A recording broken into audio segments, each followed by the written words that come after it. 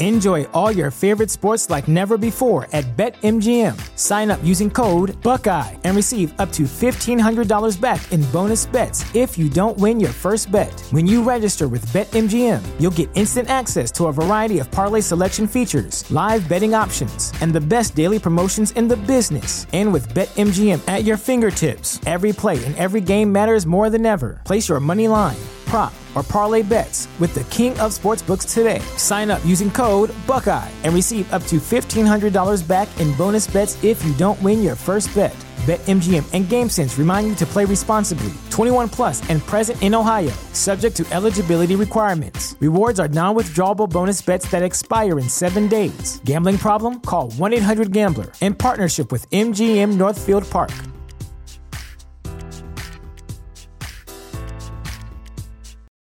For the ones who work hard to ensure their crew can always go the extra mile, and the ones who get in early so everyone can go home on time, there's Grainger, offering professional-grade supplies backed by product experts so you can quickly and easily find what you need.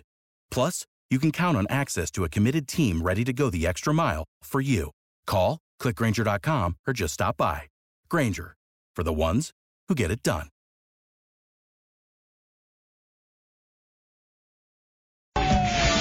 You are listening to the Lucha Central Podcast Network. And now, Lucha Central Weekly.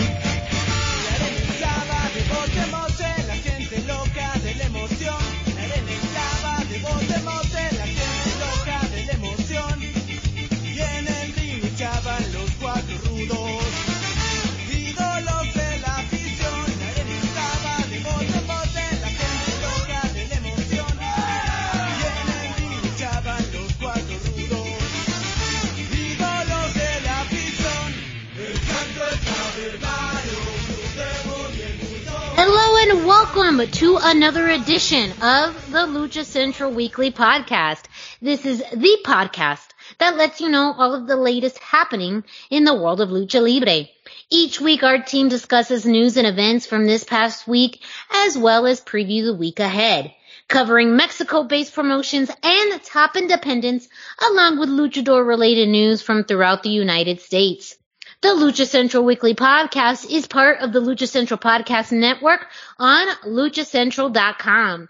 This podcast and others from the network are also available on all major podcast streaming platforms, including Spotify, iTunes, Google Play, iHeartRadio, Podbase, Speaker, and more. My name is Miranda Morales, and I'm one of the co-hosts of the Lucha Central Weekly Podcast, and let's bring in the rest of this team. Introducing first, he is the dashing one, Mr. Dusty Murphy. Dusty, how are you? Oh, I'm doing fantastic. How are you doing, Miranda? I am doing well. It is fall season coming up. The weather is getting cooler. It's getting a little darker out here sooner. Yeah, so, me too. A change of the seasons. But you know what always stays kind of the same? Wrestling. Lucha Libre. And well, yes. And we can't discuss this week or any week without the third member of this trio. And that's who? Who? It's the one and only Brendan Barr. That's who.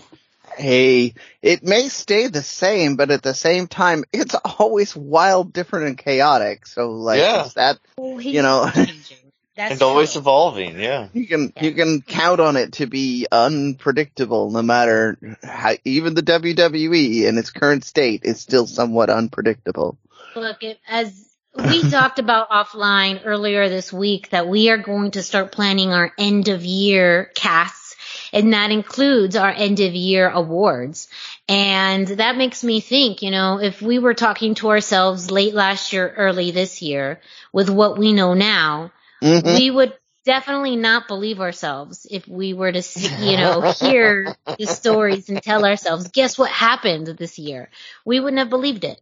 So I think that's a sign of how much there's definitely things change. A lot of things stay the same, but there's this year in particular is a wild card. So many unpredictable things have happened. But, you know, it's still a beautiful time to be a wrestling fan. We are going to get into that this week, especially our lineup. Our order has changed, as you know. We kind of change the order in which we talk about things based off of what's big news, almost also kind of rewarding promotions for their Lucha Libre content. And this week, I don't know if you'll be able to predict the lineup that we have, but all of it is great and relevant and informative. So we have a show for you. But before we get to that, we wanted to honor this week in particular. We had a very special day earlier. Actually, September 21st was a national holiday in Mexico.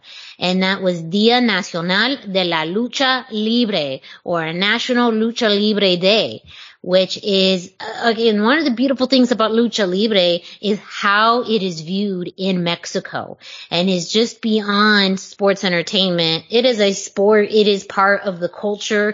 It is ingrained within the communities and the states. And so it's just something that is so unique to Lucha Libre that we had to talk about it this week.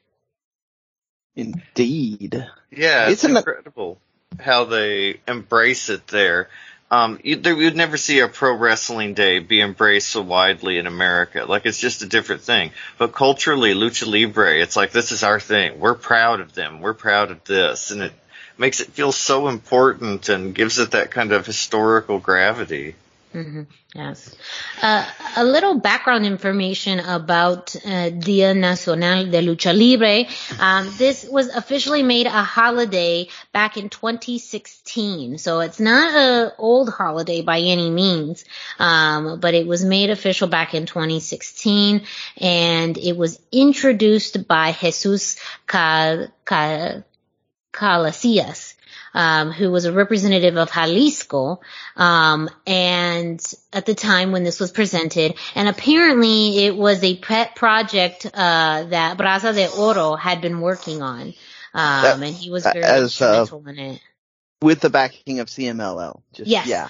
Yes, and that's a very good point as far as with the backing of CMLL, because that date, September 21st, was chosen as a way to honor the very first CMLL show that was held in 1933.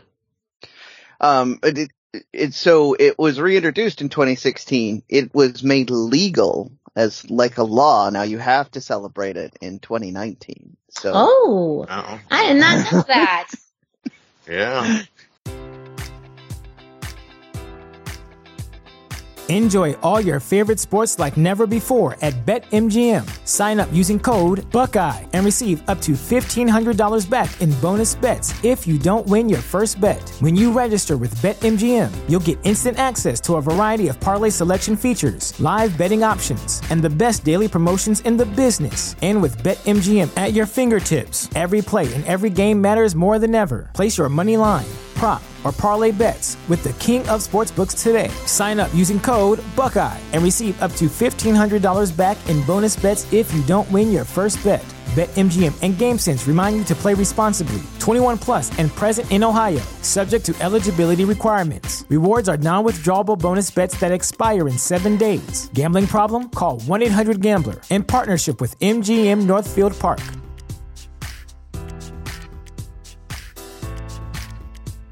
What does innovation sound like? It sounds like the luxury of being in the moment with your customer, client, or patient. It sounds like having the right information right when you need it. It sounds like being at your best for your customers and your business. Thanks to Hyland's intelligent content solutions that improve digital processes, innovators everywhere are able to do their thing better, whatever that thing is. Now, who doesn't like the sound of that? Hyland, for innovators everywhere. Visit hyland.com. I mean, I might be exaggerating a little. On your case. Yeah. I might be exaggerating a little bit on how much influence the law has. But yeah, when I was researching it, I found that it was passed into law in 2019. Yeah, that I did not know. And hey, I'd love to celebrate. I'd have to celebrate Dia de Lucha Libre. You know, I mean, that sounds like a good day to me. That means you could tell your boss, "I'm sorry, I can't. I'm watching Lucha on that day," and they can't stop you, right? Like that's how I read that. But it's a beautiful thing in the world of Lucha Libre, and especially in Mexico, that you have a day dedicated to Lucha Libre and the art and sport of pro wrestling there. And we talk a lot about this, but yeah, it's the art of of the sport. They treat it like a sport, but they also recognize the entertainment value of it. And that's what kind of makes the Mexican version of professional wrestling so unique and so captivating to fans like us, is that there's just this very different energy. When my first show, I'm sat in the second row next to a grandma and the two kids that are there. And anybody who's seen the Angry Abuela at a Lucha Libre match being highlighted, that was the one I was sitting next to. So, you know, she was tearing into every single one of the Rudos, and the kids were giggling at her because they probably only got to see her behave, you know, like that at Lucha shows. And she was having a good time. The kids were having a good time. It was, you know, it's fantastic. But it's, to what you said, Miranda, you just when I went to my first, I'm not going to say the company. When I went to my first American show, the older people that were sitting next to me were already kind of jaded and cynical about the whole process, and were kind of more there to, I don't want to say to actively ruin the show for me, but that kind of is how it came off to me as a kid. Like, they were, oh, don't worry about it, this'll happen, and, you know, they were telling me, watch this stuff, and it was, you know, very different, like, how they wanted to pick at it. It was, I don't know how to describe it better at this point. Mm-hmm. But it's an awesome thing, and I think that's what makes just being a fan of Lucha Libre that much special. The fact that it is just viewed and recognized so differently in Mexico. Mm-hmm. One of the things about even just researching it is there's a great article by ESPN Mexico about the origins of this day and the history.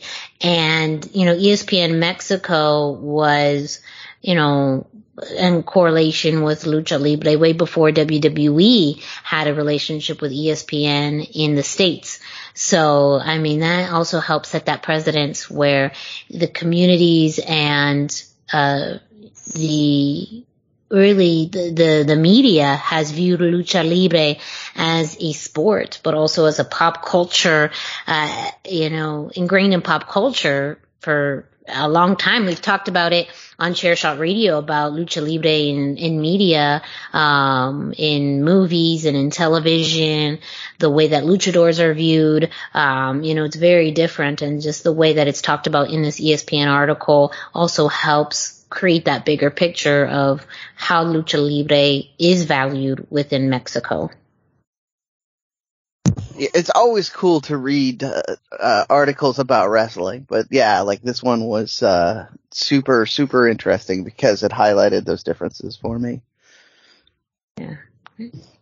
Well, go ahead and check out ESPN Mexico for that article on Día Nacional de la Lucha Libre. There's lots of other articles, a lot of them in Spanish. But if you also want to Google Lucha Libre Day or Day of Lucha Libre, you'll also find some U.S. articles with some information on that.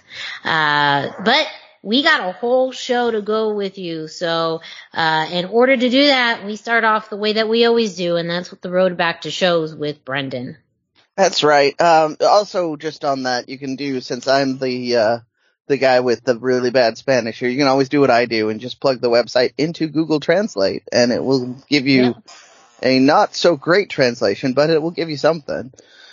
Anyway, we are on the road back to shows. As usual, I start with Mexico's sort of version of their COVID preparation, and they're still doing, I mean, I don't even know if they're officially out of orange, but they're still running shows. They're still doing everything as best they can, just like we are. So I have it I didn't have a color this week. I just have Mexico is doing shows, and Mexico is Mexico. We did have a little bit of Dia de Lucha stuff going on that I wanted to cover. They had a couple of press conferences for some events going on. One of them is, and I already can hear people cringing. Juntos, por Lucha Libre. It's a movement that's kind of like the union movement. They're trying to create better living conditions and a safety net for luchadors. It is separate from the union, but it's got similar objectives. So they held a press conference. Sofia Alonso and Lady Apache were kind of notable people that were there. They're basically announcing they exist and they want to have some fundraisers, and this is the kind of thing they want to do, and that they want to support older luchadors and people who have medical issues and that sort of thing. We had another conference from the Youth Institute. So on the other side of the spectrum, which is a government organization, and they were holding a press conference to celebrate Lucha Libre. They announced Lucha Libre sticker album to help promote healthy activities for children. It's according to Cubs Fan, it looks like most of the stickers that are in the album are of older luchadors. I'm not sure what he means by that, but he then mentioned that it's got Bandito and Diosa Quetzal, who are very much kind of in the now wrestlers. So I'm guessing that means that he means Rayo de Jalisco, Blue Demon, that sort of thing. Although who knows with any, I don't have any things, but the kid in me wants to get the sticker album anyway, and it would raise money to for this Youth Institute. So it would be kind of interesting. So those were a couple of the press conferences going on. They of course had more matches and things at matches, which we will be talking about later in the show. But, that was some of our Dia de Lucha stuff. I thought it was kind of interesting. A nice little spectrum there to talk about retired or injured wrestlers and then children wanting to promote the future of wrestling. So good times, and kind of highlighting that as well. That's why we're starting there. In other news, they announced, All Japan announced that they were holding a tag league on November 13th to November 28th. There will be 16 teams broken into 4 blocks. So if you're familiar with how All Japan does tournaments, they have, each of the 4 blocks will have kind of a round robin like you'll see in an Olympic event. And you get points awarded to you by wins, losses, and draws. The top points getter will win the league, and then at this point, because it's a tournament, the top points getter moves into a separate series of matches with the top points getter from the other 3 divisions, and then they determine a winner. And the reason all of this is being brought up is because the tag team of Super Crazy and Tajiri was announced for this tournament. So now I got to figure out how to watch All Japan matches. I haven't watched All Japan since the 90s. It's been a while for me too. Yeah. There's a lot of really great names if you're into the the Japanese scene. You will recognize a lot of these names and be really excited. For the Lucha fans out there, Super Crazy and Tajiri are pretty much it. But if you're gonna only have one team, that's a heck of a team to have. And then, I've got another story about I'm gonna have to give you a little bit of history. We talked last week about the co-branded Big Lucha ROH show down in Mexico. We will be giving you results for that in the ROH segment because it's largely an ROH show as far as our listeners are concerned. However, they made news kind of internationally for a different reason. They had a wrestler on there. I swore I was going to remember his name and not worry about it, but Anyway, they had a wrestler on there, Travis Banks, there we go, who was kind of blacklisted during the Me Too movement. And that made a lot of waves. And so Bandito had to go into social media and apologize for that. So what he is saying happened is that Travis Banks showed up and asked to work. And he didn't have any idea that that was even the case. Miranda, I believe you said that the bookers probably took a little more responsibility for what actually happened there, because he's the promoter, not the head booker. And that was just my theory about it. Yeah. The way that his kind of apology made it sound. And also, I don't know, again, where Bandito was in this, if he was physically there or not, but I think in a lot of wrestling promotions, you have maybe the promoter, but then you have, people who work with the promoter or even under the promoter to then book the matches or help run different aspects of the show. So it could be very possible, and this is just my thought, is that there may have been other people there who kind of brought him in or let him work without, Bandito knowing. That's just a guess. That's not any fact or anything, but in kind of thinking about how this could have happened, that, it is very possible that he probably didn't know he was even on the show until after the fact. Yeah, and another theory that people have talked about is that he and Bandito worked together on Progress. And Bandito probably hasn't been keeping a close eye on his career or what's been going on. So even if he did know, he probably wasn't aware of all the nuances of letting this guy in the front door. Yeah. But they didn't announce anybody that was going to participate in his match until they actually came out. So I have a strong feeling that it was a big case of who's here with gear, and let's get them ready to go. And it's very possible. They may have had no shows. They may have had to move matches around, which that also happens in almost any independent show. You have the card laid out and someone doesn't show, and you have to reshift, several matches around. Or, like you said, Brendan, he was there, he had gear, he could go, and there you go. Yeah, and again, they may not have been thinking about that. It seemed obvious that, based on the promotion of it, like even Ian Riccaboni, who was stating that he's going to be, covering this and putting the event up on ROH's,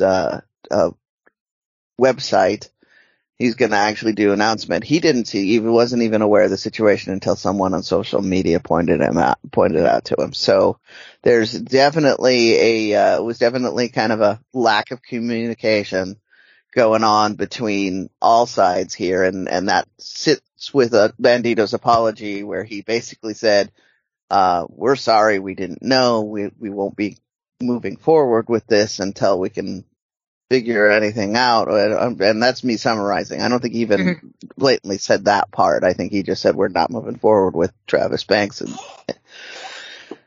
And that's, so that was the big story, the big controversy of coming out of that show. In some ways it got eyes on the product. Hopefully people are going to take a look at it and see the rest of the show was top to bottom really good. But that's my road back to shows.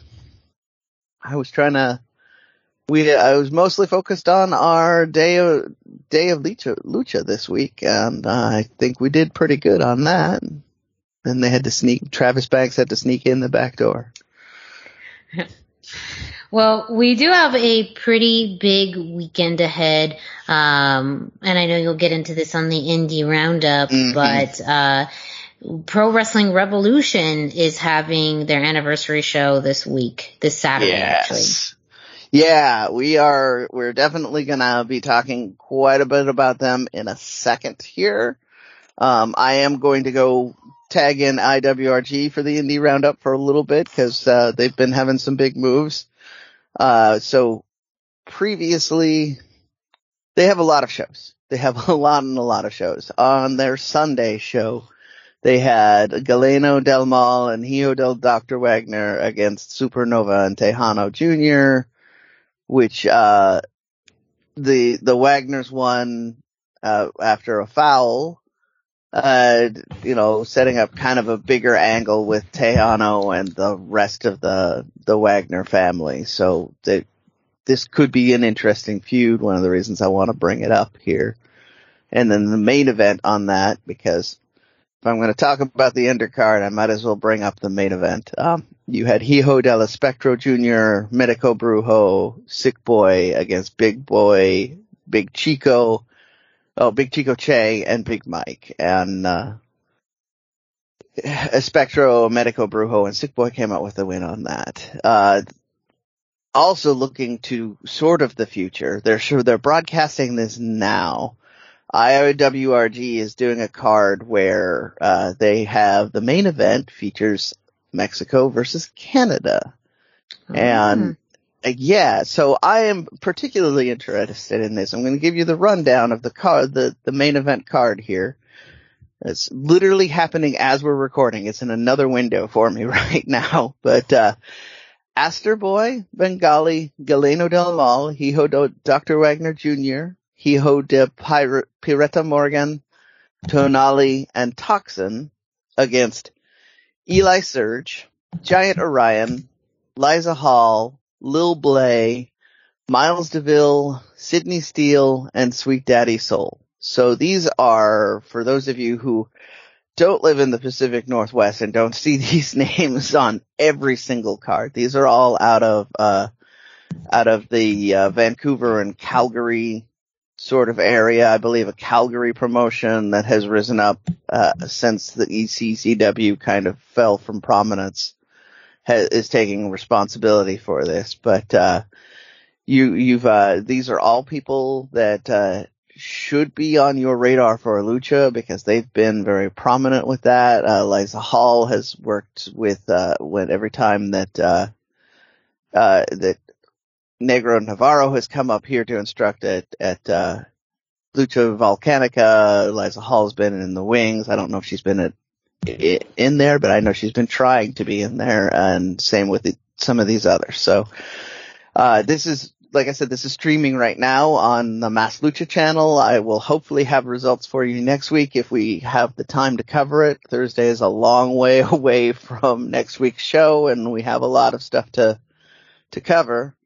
But I'm excited to do that, and I wanted to highlight that it's going to happen in case I don't get to swing back around for it. And then let's talk about that Pro Wrestling Revolution stuff this weekend, because there's a lot to talk about. It's for those of you who don't know, Miranda and myself are going to both be there. Look on social media for whatever we can launch as far as our presence. We are at the very least going to be putting up pictures and talking about our experience. We may be trying to do more, and there may be some experimentation going on as hints for future shows. So this is kind of why we're pushing this right now. But let's look at this. So the first match that they're going to have is the Dragon Scramble. The winner of this is going to go to their Mexico event and participate in another bigger scramble, which will have more title implications. I don't remember exactly what they've promised for the Mexico Dragon Scramble, but the promise here is that you will go to Mexico if you win this one. We have in this right now is announced, we have Diablo Azteca, Gran Kenuit, El Galavan, Zuka, El Viejo Joven, Moondog, NKO, El Cujoy, El Dinamita, El Primogino Tribeca, Chicano Flame, and Marcelo. So you've got 12 men. They are all very young, and they're gonna probably fly all over the place. It should be a very exciting match. In the Lucha Central Weekly is clearly going to be in one corner and not the other match next. We have the Pro Wrestling Revolution Openweight title with Papo Esco against Ultimo Panda, and Viqueira Fantasma, versus Viento. So it's a 4-way. Viqueira Fantasma and Viento are Pro Wrestling Revolution regulars. Ultimo Panda is Ultimo Panda, and Papa Esco is part of our team. So, we're going to be biased on this one. I'm just going to say it now. And then we have the tag team titles will be on the line. We'll have La Migra versus Adrian Quest, Fidel Bravo. This is kind of a very West Coast oriented match. Miranda and I have talked about Adrian Quest and Fidel Bravo quite a bit on this show. Should be quite good. And this is, I think, the one that will wind up stealing the show for us here. This next one, the women's title will be on the line with Lady Apache versus La Baronessa. And we know from talking with Gabe that Lady Apache has spent a lot of time at Pro Wrestling Revolution. They were very happy to have her. This is probably her big return. This is definitely her big return because it's their big return. But first time she's been able to come up here for Pro Wrestling Revolution show. This is La Baronessa's first time in this area. She did do a show at Agua Caliente, right, Miranda? Yes, La Baronessa, she actually made her U.S. debut with Lucha Libre Mexicana at the Agua Caliente show just a few weeks ago. So this will be her, I believe, her second match here in the U.S. But it is the first time a lot of people will get to see these two in a ring together. And yes. They didn't work so hard to get her a card to work, be allowed to work, visa, that's the word I was looking for, to be allowed to work in America if they didn't think she was going to put on a great show. And we already know Lady Apache is a great technician and a great strategist. So, like I say, this one has the potential to steal the whole show.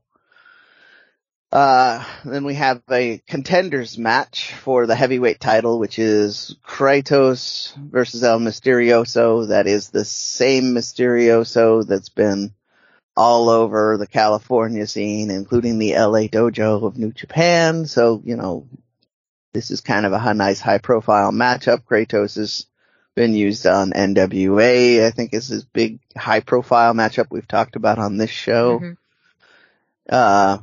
And our main event.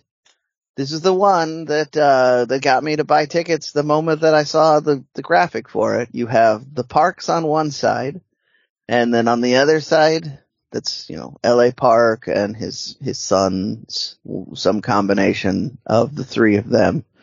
I think it's Hijo that's in this match. I'll have to look it up.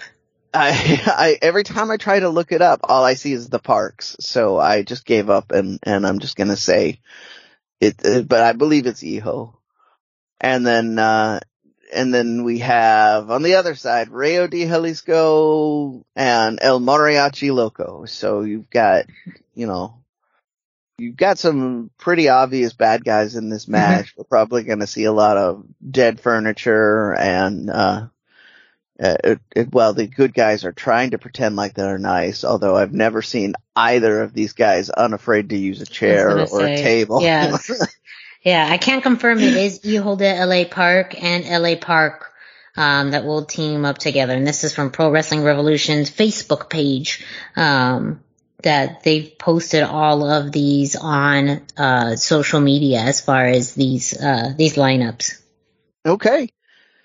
But any combination was exciting to me. Yeah. I mean, it's going to be impressive. It's going to have a great attendance.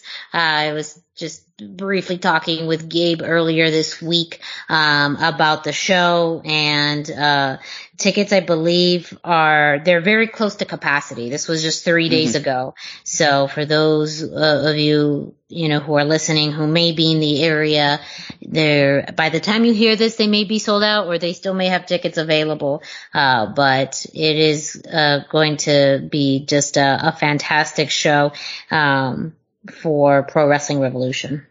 And did either of you have any comments? I know I was kind of blazing through this. Any of these matches stand out to any of you? Dusty, I know you're going to do your best to at least pick up on the results. Yeah, I wish I could be there and join you guys. Like, that's the main thing for me, is that I feel like I'm missing out here. But yeah, my work is crazy right now, and I just wouldn't be able to join you guys. But yeah, that was my main takeaway, is that I have like show envy. No one match stood out. Just God, the whole thing. Yeah. I was gonna say though, I share Dusty's excitement of it. The whole thing gets me really excited. I think the scramble is going to be great. Just because Lucha Libre scrambles are always something very entertaining and fast paced. It's gonna be really. That's one I'm looking forward to. Of course, Baronessa and Lady Apache, that one too. Just seeing Baronessa recently in her match, she had a great showing, and being able to face one of the legends, in Lady Apache, that is going to be really fantastic. But all of it, there's something in every match that gets me excited to be there. I'm very interested to see what the crowd is like. How many of them are dedicated Lucha Libre fans? How many will be brand new? Those will all be things that will be very interesting to me. So I have to, even though I'm going to be there, I agree with Dusty. A lot of this I'm just really excited for. I can't just pinpoint one thing that I'm very interested in. The whole thing I'm really excited for. That's kind of where I'm at. Like, I had to find some ways to explain my excitement for each of these matches. But, they're all super interesting to me. I'm, very excited to see where we go, what's going to happen with this. I can promise you that the Pro Wrestling Revolution crowd is going to be hot. They've got a very dedicated fan base. Gabe mentioned that when we interviewed him, as well. So there will be some new people, I'm sure, because he's also mentioned that they're family friendly. They advertise in like community centers and other places in the areas, and they get new people.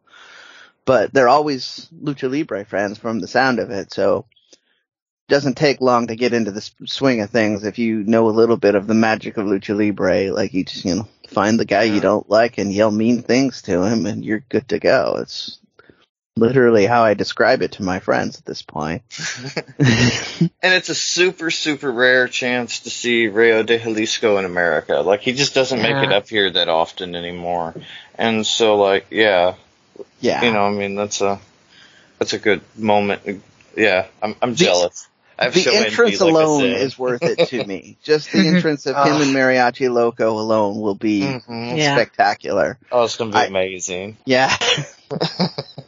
I may lose my mind on social media around that point. Just saying. But that's I wanted to take a little time to focus on that. I snuck, normally we would do a preview in the Road 2 shows, but I really wanted to make sure we had time, so I snuck that in here. As I mentioned, Miranda and I will both be there. Dusty will maybe be there virtually. We're going to work on doing stuff, and hopefully we have a few surprises for you coming from this show. But that is my road back to shows and my indie roundup. Thank you, Brennan, for the road back to shows and the indie roundup. Up next, as we do always, we're going to kick it to Denise Salcedo, who brings us this week's Lucha Central. Why should you visit thechairshot.com? Thechairshot.com is your home for hard-hitting reviews, news, opinion, and analysis with attitude. Why? Because you're smarter than the average fan. Thechairshot.com. Always use your head. Hey Hey everyone, it's Denise Salcedo here in Lucha Central with a reminder of where and when to catch all of the great network content this week. Get the full lineup and listen to all of our shows in the podcast network section of luchacentral.com. On Tuesdays, Mass, Mats, and Mayhem takes you inside the world of Lucha Underground as they take you weekly through the series with the benefit of hindsight and the benefit of special guests from the groundbreaking series. Check out the premiere video stream every Tuesday at 2 p.m. Pacific, 5 p.m. Eastern on the Lucha Central YouTube channel and at luchacentral.com. Then listen to it on your favorite podcast platform every Wednesday. Tuesday nights live, it's WrestleBoss, where Fabi Chulo talks MMA and pro wrestling with special guests and listener call-ins. Visit WrestleBossLive.com Tuesday nights at 7 p.m. Pacific to listen live or call in with questions or download the show on podcast platforms on Wednesdays. Wednesday nights live on Facebook, it's Spanish show La Mesa de los Márgaros, giving you both the news and the chisme from around the lucha world. Special guests and a whole lot of fun make it one of the most talked about shows in Mexico. Thursdays, it's Straight Out of the Bodega with Papo Esco and PWR promoter Gabriel Ramirez as they have guests from throughout the wrestling world pull up to give an inside look into their careers. From indie standouts to television superstars, each week brings a new name and perspective. On Friday, it's your double dose of Lucha Central Weekly podcast, one in English y el otro en español. Lucha Central Weekly is where you'll find all the top stories of the week, both inside and out of the ring from Mexico and anywhere luchadores are in action across the globe. Be sure to subscribe and follow all your favorite Lucha Central Network series on your favorite podcast platforms, either by their own series name or subscribe to the Lucha Central Podcast Network show pages to get all of the shows in one easy feed. And please consider giving a rating to help more fans find the shows that you love. For now, this is Denise Salcedo signing off from Lucha Central. Have a great week. Lucha-Masks.com by Pro Wrestling Revolution, bringing you, in partnership with Masked Republic, the Lucha Brothers, as well as Japanese legend Ultimo Dragon. Go to lucha-masks.com and fight Lucha Strong with masks from your favorite Lucha legends and Pro Wrestling Revolution luchadores. Stay safe in style and represent your favorite luchador. Get yours now at lucha-masks.com, powered by Pro Wrestling Revolution. A big thank you to Denise Salcedo, who brings us this week's Lucha Central, letting you know what's happening throughout the Lucha Central podcast network.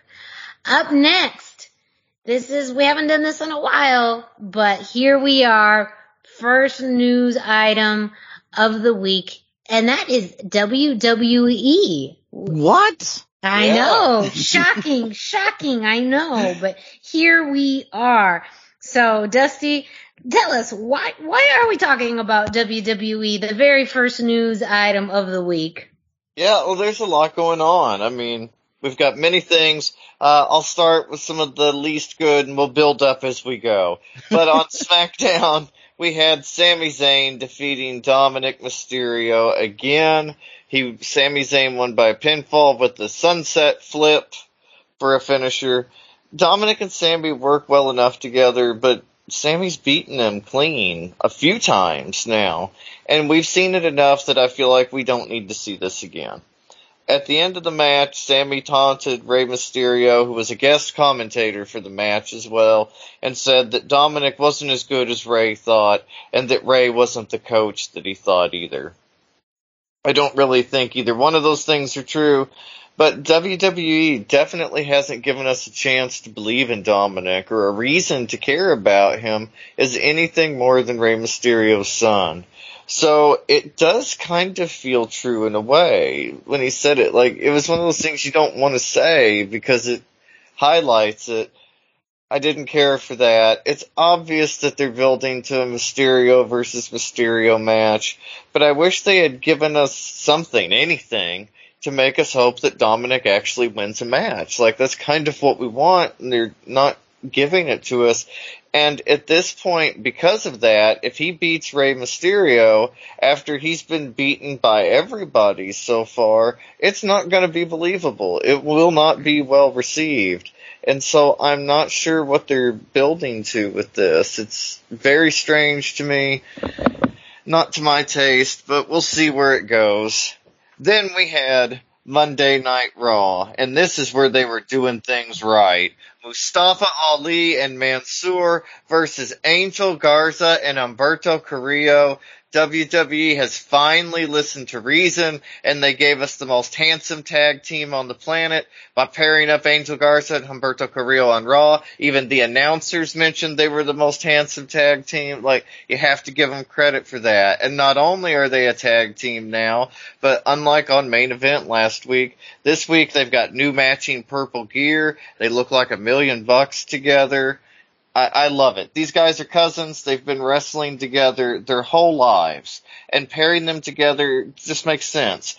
I still think that Angel Garza is too charismatic and just has too much main event level talent and charisma to be kind of held down in a tag team.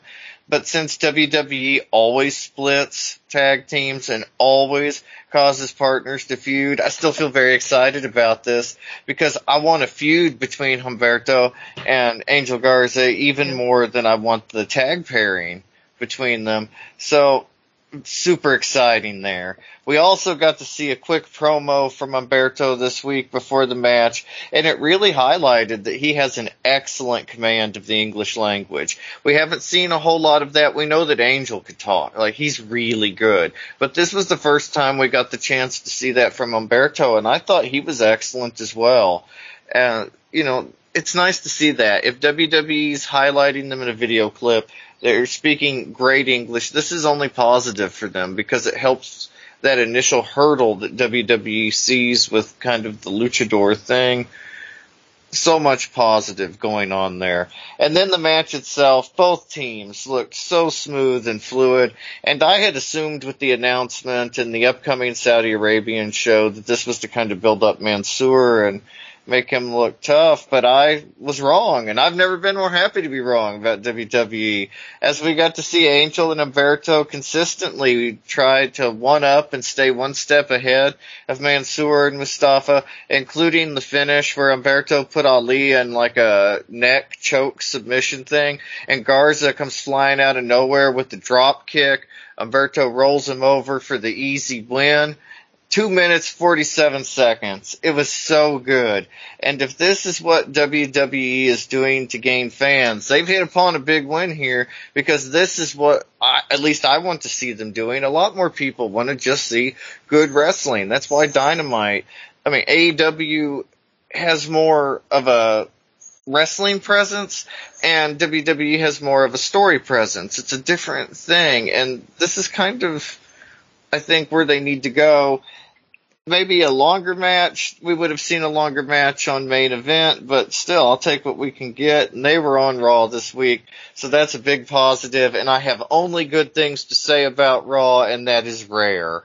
Yes, that's why I had to tease that. I think as soon as we heard that Humberto and Angel were officially a tag team, it was like finally, after so many times we've done this show and have vocalized, you know, this underutilization of both Humberto and Angel, you know, the fact that they turned it around like they have is, really a miracle.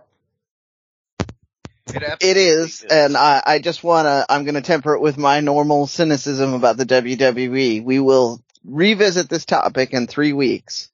Because that was their trend through all of 2020 was let's try something. They would give it almost exactly 3 weeks and then it would disappear. It's true. But at the same time, I am actually allowing myself I allowed myself to be optimistic every single time they teased, anything with Angel Garza or Humberto over 2020. Like, we always were like, this is great. Please give us more of this. And then we would get sad. But, I'm still there. I'm still wanting to this to be the time that it's not true. So, And to your point, Dusty, I had the same thoughts about the tag team. Like, well, they always break up the tag teams, but I've never wanted to see one of my guys go through the barbershop window so bad. Yeah, exactly. I guess I want the Angel Garza to win, but I don't even know that I necessarily have a preference, because if it launches, I feel like Angel Garza's already there. Like, all he needs is the right feud, and he's there. He's an instant main level guy. But if Humberto wins, it could really elevate him in a way too, because I feel like even at the level they're at now, beating Angel Garza would be quite a feather in his cap. It's we've seen him paired with Andrade, and so there's a lot going on there with Angel that kind of makes him more than just the average tag team guy. There's just so much they could do with it, and every outcome to me that way is positive, as long as they stick with it for more than 3 weeks.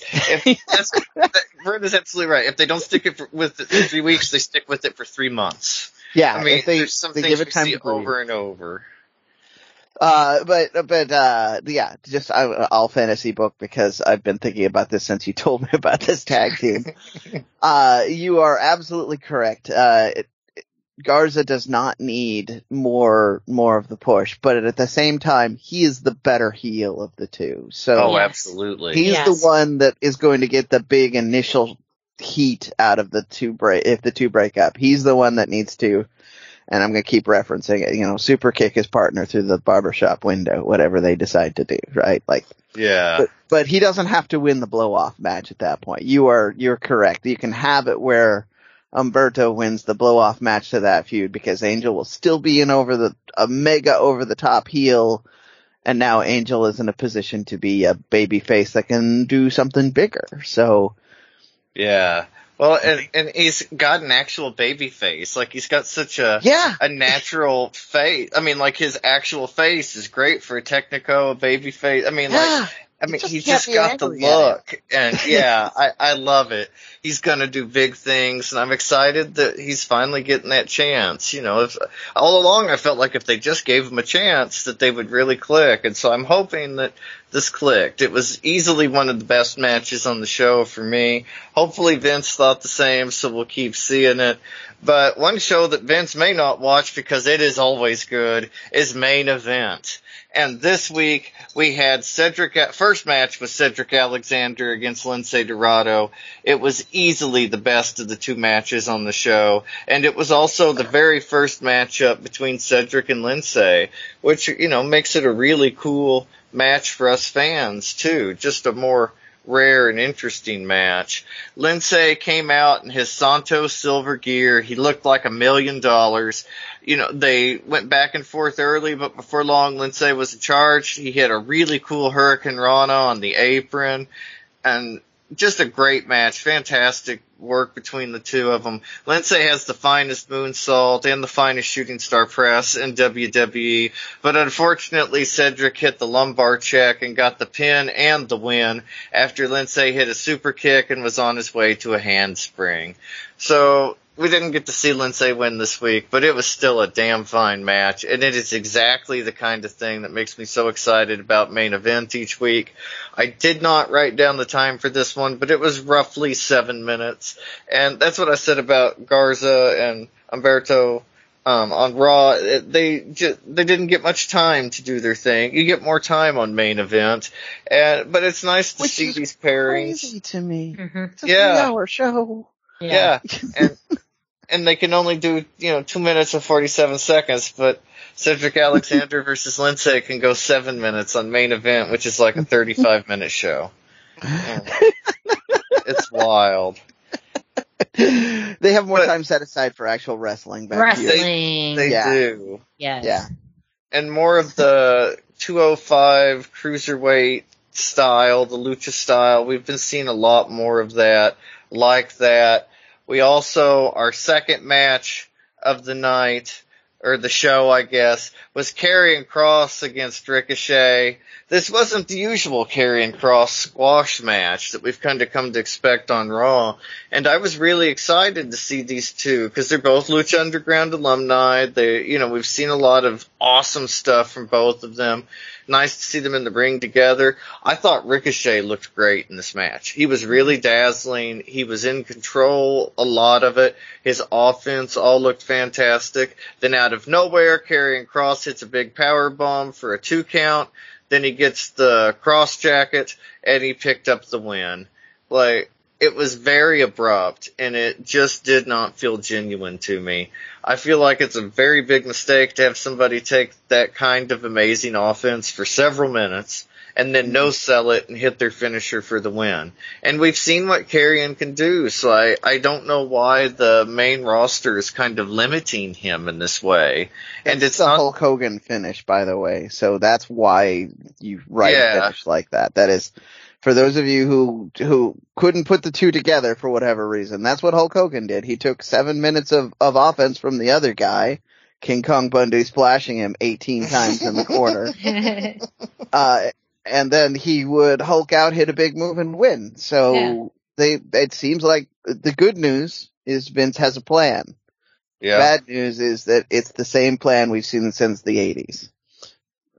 And I feel like that doesn't really work anymore. I mean, It doesn't make sense. Well, and not only that, but like people loved Hulk Hogan. Nobody wanted to see Hulk Hogan lose.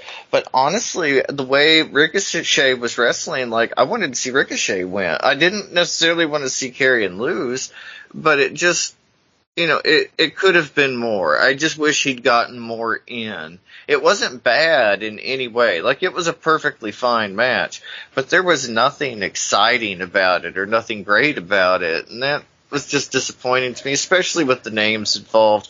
You'd hope for a little more of an exciting main event for main event, but they can't all be winners. Hopefully next week will be better.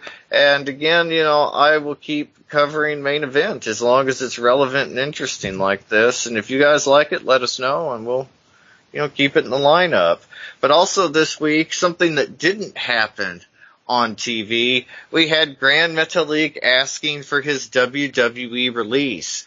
Mas Luchas Miguel Reducnino reported that Metalik wanted his release from WWE. His deal was reportedly set to run through the end of 2023. He's been with WWE since 2016. He did the Cruiserweight Classic, and then he joined NXT. He hit the main roster and joined Lucha House Party in 2017. He would occasionally go on Twitter and hint that he was unhappy, but it seemed for the most part, and it was reported, that both members of the Lucha House Party tag team were content to keep their heads down, do what they were asked, and just make some bank while they were there. And there was even reported at one time that there was tension between Lindsay and Metalik with Kalisto, that they were kind of on opposing sides. Both Metalik and Lindsay were kind of upset when Kalisto spoke up about how they were being used and that he wanted to blow off the thing in a triple threat, to see who the winner was and break up Lucha House Party. They didn't want to do that. They thought he was messing with their paycheck. And it eventually saw Kalisto released shortly thereafter. And we haven't even seen him since, really. Like, I don't know where Kalisto's at. We haven't seen anything. But Dorado and Metalik, they were still working tag matches last week on Main Event. But it's been, quite some time since we've seen anything real impressive from them. There hasn't really been anything dominant from them as a tag team. The only time we ever really saw them built up was to break them back down, make somebody else look strong. Mm-hmm. They've been in the 24/7 title picture, chasing people around. But how long has it been since we've seen that even? But yeah, Metalik hasn't really been presented as a serious threat to even the 205 title since right after the Cruiserweight Classic. So, I mean, there's more to this story, as other people, as you alluded to and other people pointed out. Metalik was in the middle of trying to relocate his family to the United States. He needed work stability. Yeah. And that is reportedly part of his contract deal with WWE, is that they would help bring his family across. I don't know if that's true or not. But I mean, and then everybody had said when we would talk to them behind the scenes or more privately, that Metalik seemed to be more fixated on making sure everything was taken care of more than worrying about his career, even though he clearly was frustrated about his career. So, Yeah.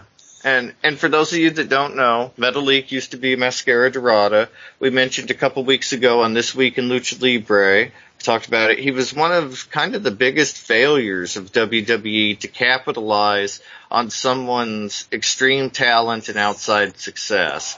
He was the first, and as far as I know, he was the only luchador to ever be a concurrent quadruple champion in CMLL.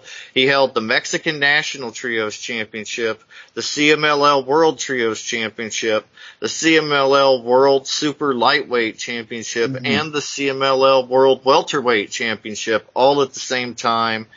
I mean, this is somebody who was as strongly critically acclaimed as you could be. And he was really seen as being the next huge guy in Mexico and in CMLL after Mystico left Mexico on his long journey to becoming Mystico again. But Mascara Dorada was seen as the guy. Yeah. And, I mean, we've seen little flashes like his rope walking things he could do, but they've really, I don't know if there's ever been as strong a case of them dropping the ball on a instant main event talent as they did with Metalik. WWE likes their guys to work safe, and there's good reasons for that, because Caristico/Mystico didn't work safe the whole time he was in WWE and spent a lot of the early half of his career injured. So, I mean, sure, some of it is Sheamus's fault, but even still, the mentality is there, and they always like to work safe, even on the big guys. That's why you only saw King Kong Bundy doing splashes on Hogan, because bigger, more powerful moves were too risky to do. Yeah, you can't injure the talent that makes the most money. Right. Yeah. So it'll be interesting to see what comes from Metalik. Hopefully, if he's unhappy and, airs that with WWE, maybe giving the current arrangement with things in AEW, maybe they would give him a stronger push. Maybe he could go back to NXT. I thought about this one too. AEW's a fine choice. Miranda, you're gonna love me on this one. I think he needs to go to Impact. He should. He'd be a huge deal there. Right? Yeah. I mean, huge deal. That's exactly it. He would have the splash he needed. He'd have the exposure he needed. He'd also have the steady work he needed. I think that is the best fit for him. Yeah, I agree. I mean, that is an excellent choice. Hopefully we'll see him there. And they have a great history with luchadors in the main event too, especially compared to WWE, where really we've only seen Eddie and Rey Mysterio in the main event. And so, I look forward to that. We'll keep you posted on all the news with Metalik and WWE next week. And in the meantime, you can go to luchacentral.com. There's all kinds of reviews, rundowns, previews, everything else, videos, you name it. And that's at luchacentral.com. So up next, we'll be talking about AEW, of course, a full week with Rampage, Dark Elevation, and more. Yeah, almost everything except Dynamite had some Lucha content on offering this week. On the September the 17th episode of Rampage, we had the Lucha Bros defeating Butcher and Blade in a tag team title match. At first, the matchup seemed a little strange, but oddly enough, Butcher and Blade up to this point were undefeated in AEW. They had picked up most of their wins on Dark before Butcher's injury delayed their tag matches for a while, but once they got back together, they, actually had the rankings to do it. It made sense. Very cool. Butcher and Blade got their tag title match that they were kind of deserved all along, and we got to see it against Lucha Bros. And I loved that because I could watch these two teams go up against each other all day long. They've teamed together in some 4-on-4 matches on the same side before in AEW. They just have an excellent chemistry together. I'm hoping to see a rematch somewhere down the road with these guys. And so with any luck, this isn't the last time we'll see them against each other soon. And we also had a really interesting moment I liked in the match. They tied the strings of Penta's mask onto the middle rope in the corner, the heels did, and he couldn't get it free. He had to remove the mask and cover his face with one hand to make a super kick and save Phoenix, and save the titles. Phoenix was able to get the pin. Very cool spot, an unusual spot you don't often see. I just really liked it. After the match, Hardy Family Office ran in to beat down the Lucha Bros, and Proud and Powerful counter ran in with full Dead President's makeup on to make the save. Very exciting. I was hinting at it. It builds to a big 4 against 4 tag match at Grand Slam Rampage. Very excited for that. The next match was Miro defeating Fuego and a Car versus Title Apuestas match. Pretty cool there. Not the weirdest Apuestas match that I've heard about. Yeah, No. I mean, there's still some strange, but that's fairly, unique. It's way up there. It's way Yes. up there. If you want something that is very much in the spirit of a Lucha Apuestas match, this is it. It's so true. It's unusual, but it makes sense, especially with given the story. I really liked it, the stipulation. And, I mean, we all knew going into this that Fuego wouldn't be winning. But the real fun's how he's going to get there. That's what we're there for. And so, because of that, it was really nice to see this match wasn't just a squash match. It was really good. Fuego was able to get in a couple of minutes of offense. After trying to hit the sliced bread, however, Fuego lost all of that momentum to Miro, and Miro capped off a flurry of strikes with a big boot to the face. There was another kick that connected with the back of Fuego's head, and Miro got the win. After the bell, Miro shoved Fuego's car keys in his mouth and hit him with the Accolade. And as far as I noticed, Fuego still has the keys, so technically he may still have the car. Miro's gonna have to catch him if he wants that car. I'd be down the road before he realized what happened. But I digress. Sammy Guevara runs in to make the save as Miro makes his exit up the ramp. In all his haste, though, Miro forgot the belt. He left the belt behind. Sammy grabs it and holds it up, tells Miro to come get it. Miro eventually made his way down to the ring to get it, and he stared Sammy down. And that's how we ended Rampage, seemingly building to a Miro versus Sammy feud. Then we had Monday. It was Dark Elevation. Thunder Rosa squashed Kaya McKenna. And Thunder Rosa looked great and really displayed her strengths in this match. Again, it was a squash match, but McKenna did not seem ready for this level of competition.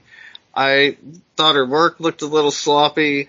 The way she took Rosa's arm drags just looked weak, and it did not look good. And just her work and her look in general were unimpressive to me in the ring. And it seems like a waste to have Rosa squashing people like this instead of putting on the bangers that we know that she's capable of. I kind of hope this is padding her record up to help prop her up for a big match on Dynamite or Rampage soon.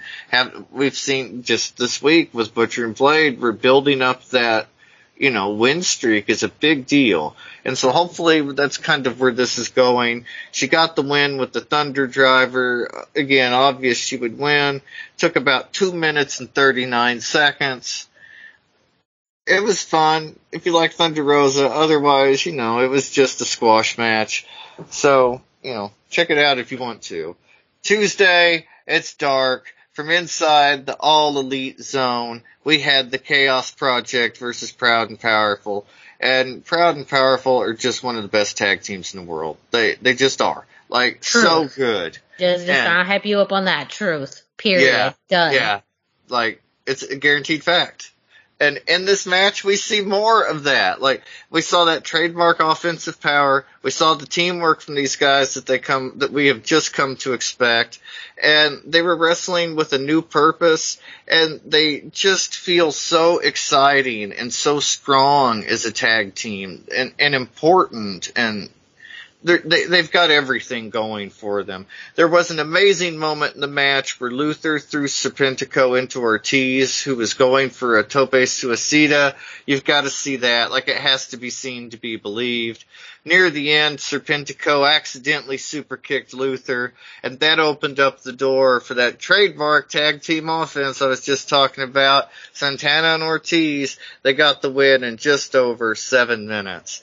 As I mentioned, Wednesday night, Dynamite, there really wasn't much lucha content going on. But I had reports from the show. If you are at Raw and you see the main event tapings, or you're at Dynamite, you see the Rampage taping, Dark taping, Elevation taping, whatever, and you want to send us those lucha relevant results, like, we would love that. The show will probably have already aired by the time you hear this, but this week, the 9/24 episode of Rampage, we see AEW TNT champion Miro attacking Fuego and Sammy Guevara during the Q card segment. Fuego was tossed off the stage, there we go, and Guevara was put into the game over hold. So, like I say, it's seemingly building a feud there between Sammy now and Miro, not just Fuego, but Sammy as well. AEW World Tag Team Champions, the Lucha Bros, teamed with Santana and Ortiz to defeat Private Party with Matt Hardy and the Butcher and the Blade. And then in some kind of Impact relevant news too for Miranda, Homicide showed up in the main event, the tag team match with Eddie Kingston, Jon Moxley against Suzuki-gun. Eddie Kingston really put over Homicide on the microphone, said that he was his mentor, that he really wouldn't be anything without Homicide. So that was a cool spot. LAX, we've seen a lot of these Conan ties to AEW and to Dynamite, now to Rampage. Very excited there to see his inclusion. And then also this week, what we really have to discuss are the Andrade rumors. So, we had Chavo Guerrero managing Andrade. Andrade turned on Chavo, threw him to the wolves, and he's gone. There had been rumored that Chavo had always been planned to go. That had been planned for a while. Because he had work on the second season of Heels. He's the trainer for that. He's the stunt coordinator. They need Chavo. So he was always on the way. But it feels very coincidental to his timing, with Ric Flair managing him in AAA in Mexico. So, I mean, what has he got now if not Ric Flair? He's got no manager. He's always had a manager in the U.S. I feel he could do all right without one, but we've become accustomed to him having one. There's so much going on with Ric Flair and the dark side of the ring. A lot of us knew about the plane ride from hell for a long time. I mean, for years. There was a report about it on WWE.com like 20 years ago.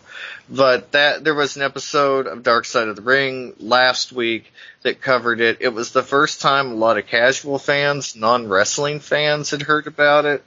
And so as more and more came to light, things started happening with Ric Flair. Everything he had for sale came down at the WWE shop.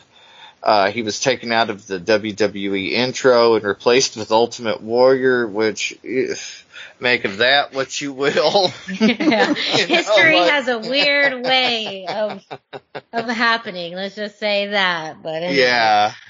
And so much going on. Ric Flair, so much critical acclaim for his appearance at Triple Mania. He got a little physical, putting the figure 4 on Conan. I mean, everybody loved it, and then this really derailed Ric Flair's thing, especially with Andrade, I feel. They took away his car commercials, everything's gone. I feel that it would be, even if AEW wanted to, it would be in poor taste right now to put Ric Flair on TV and act like nothing's wrong. Right. So I don't see that happening. I mean, at best, it would be in very poor taste. But what does this do for Andrade? Because he's constantly shuffling managers. First he had Vicky and then Chavo.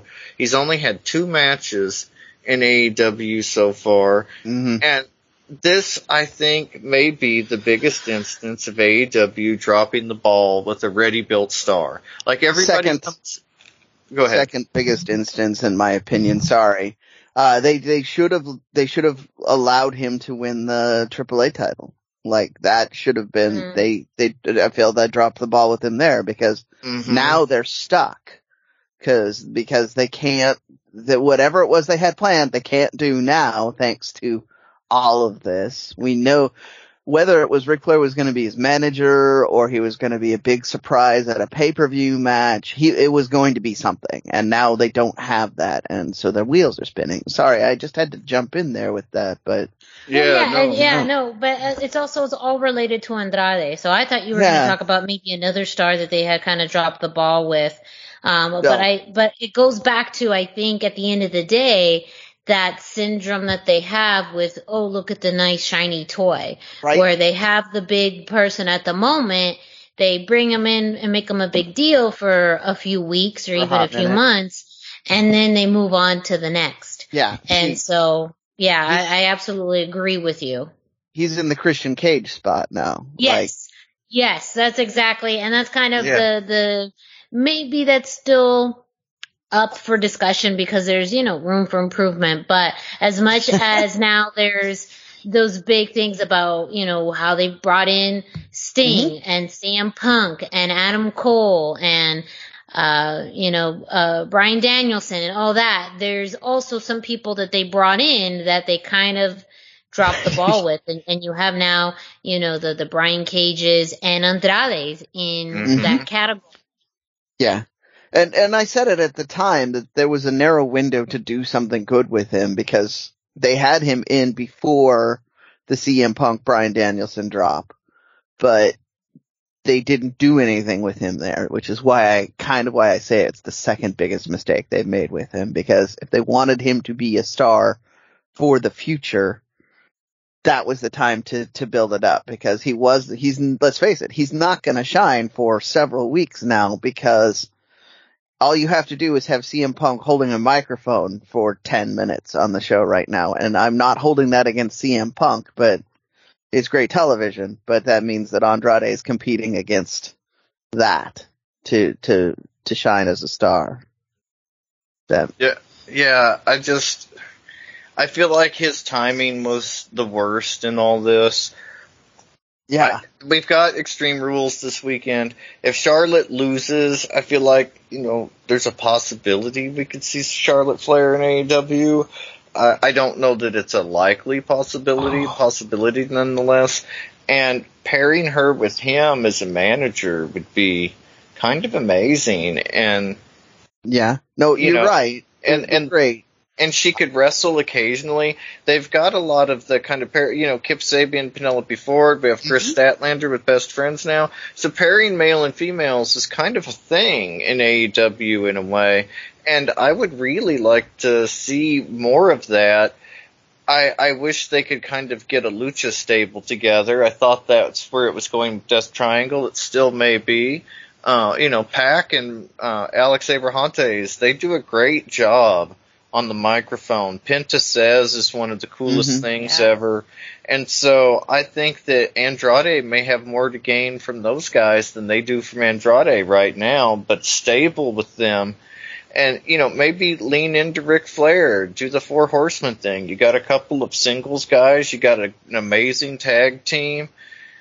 I think there's a lot they can do. The Lucha Horsemen. Yeah. There's your, yeah.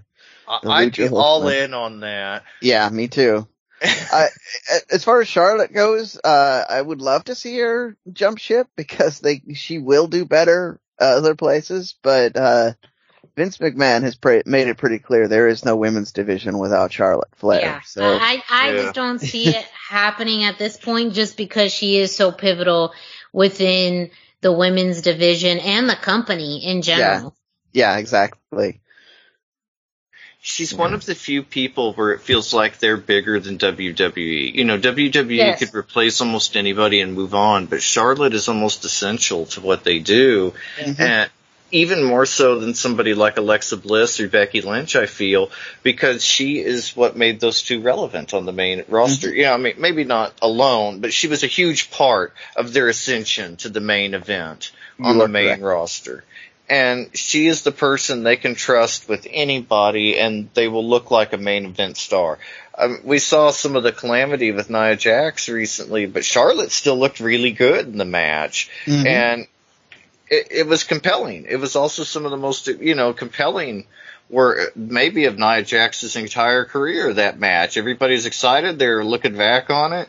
And, I don't know that she leaves WWE. Like I say, it's pretty far-fetched. Yeah. But aside from that, I don't know what they could do with Andrade right now, aside from pair him up with Death Triangle, Death Quadrangle now, maybe. I don't know. But I like it. And like I say, he could get the rub from him. They could really make a nice stable. Pac's not really a main event guy, but could be. Andrade should be a main event guy, but could mid-card very easily and be wildly impressive. We've got, the best tag team. Well, maybe Proud and Powerful giving a run for their money. So maybe the co-best tag team in AEW. And I think that's where the real money is for Andrade right now. And for fans, it would just be cool to have a Lucha stable. Even though Pac's not Lucha, it would be cool to have them together. And his English is great, and he can be the spokesman for the group. Perfect. This is the one time where AEW, in my opinion, their style of using the friendships and relationships that already exist to help build storyline and factions works against them, because now that the Ric Flair angle is gone, where Andrade would stand the biggest chance for a huge pop is to do something completely unexpected. And I don't know what that would be. Coming out with Best Friends is the most ridiculous example I can think of. Yeah. But, something that like only, a WWE would think of, and then they would push it, and then people at first would be like, what? And then and buy into it, because somehow WWE is able to do that sometimes. And I feel like that's what he needs right now. That kind of outside the box, where's this going to go sort of thing. Cause to the casual fan, he still just looks like WWE cast-offs. So he needs assistance from somewhere. Yeah.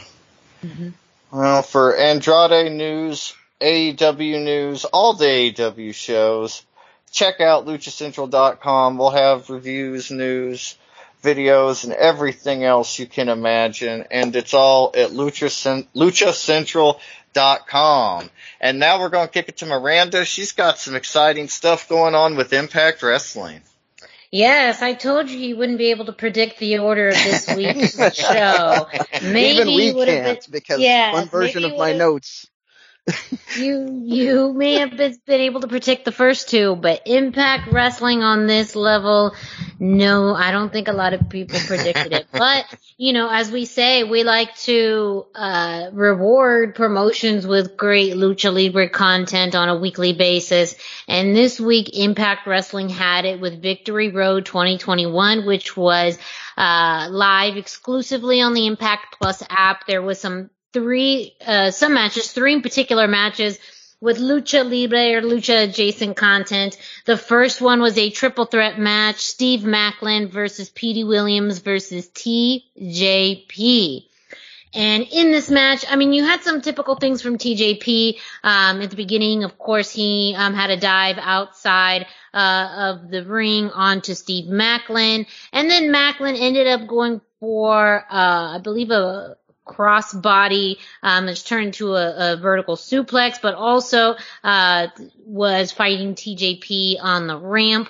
There was a great, kind of just, maneuvering around the ring and kind of partnership between Petey Williams and TJP that seems to have some kind of mutual respect, with Steve Maclin being that odd guy out, that kind of rudo within the match. But Steve Maclin, fairly impressive. He ended up, putting Petey Williams and TJP in a double tree of woe position, and, really continue to capitalize on these opportunities throughout the match, for some pinfalls.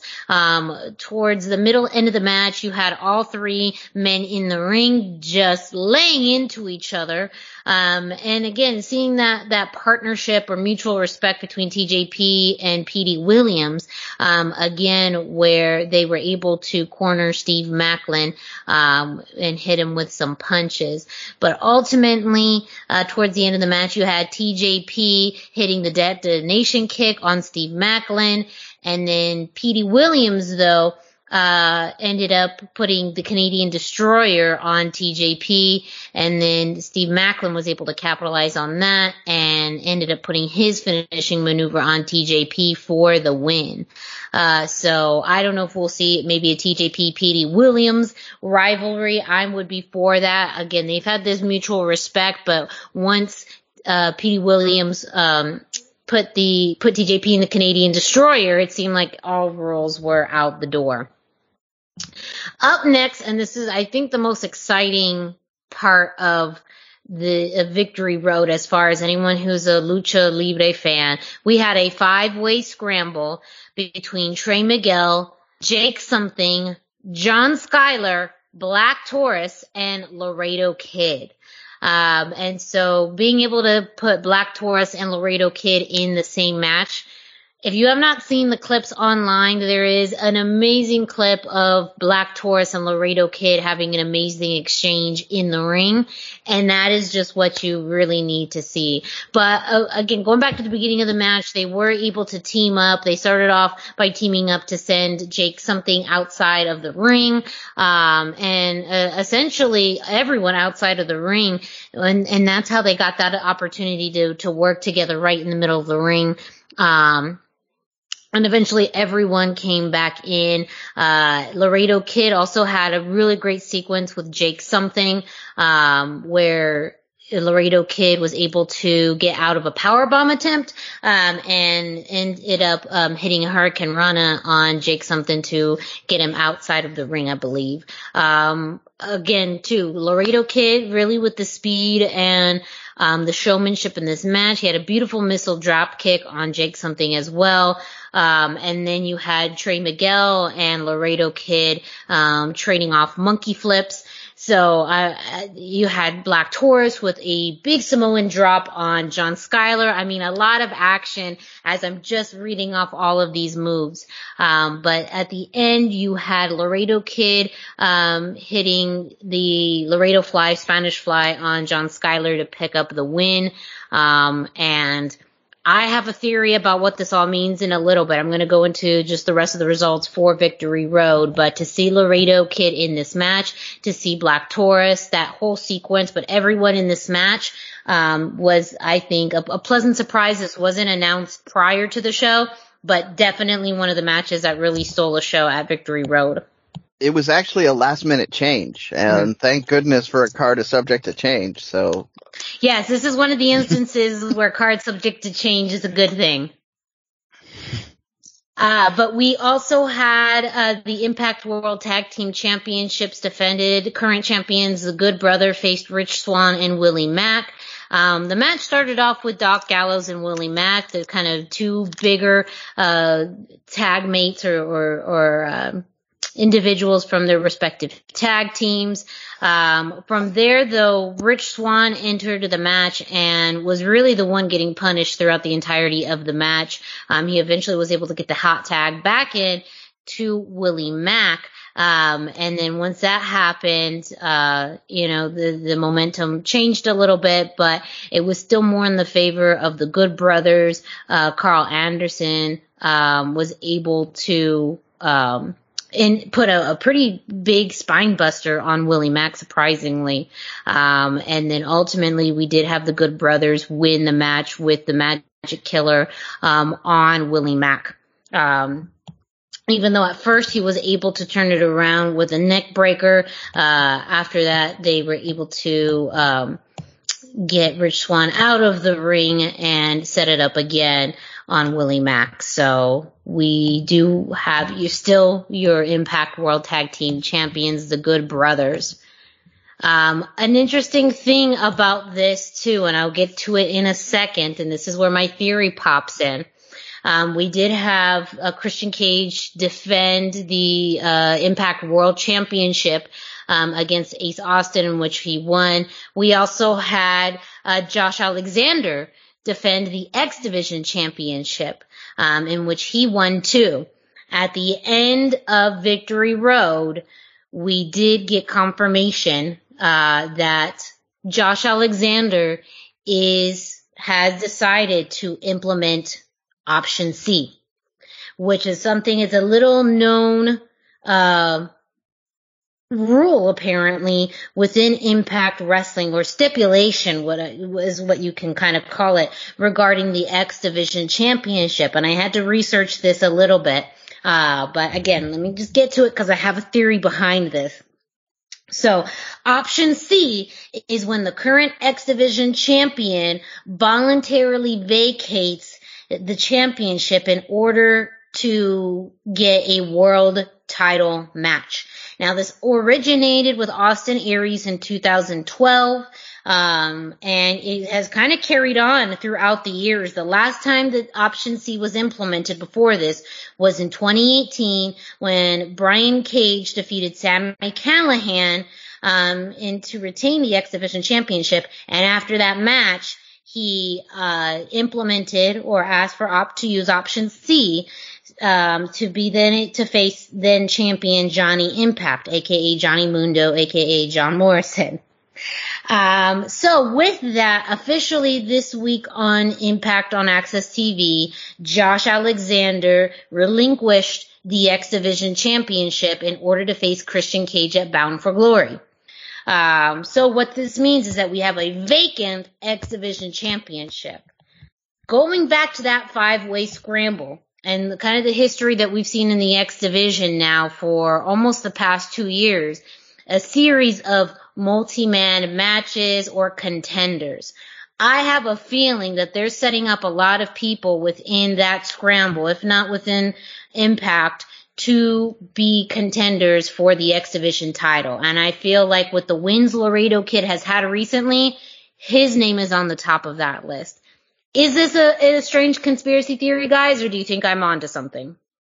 No, you're totally onto something. That fits right into like TNA's kind of motif.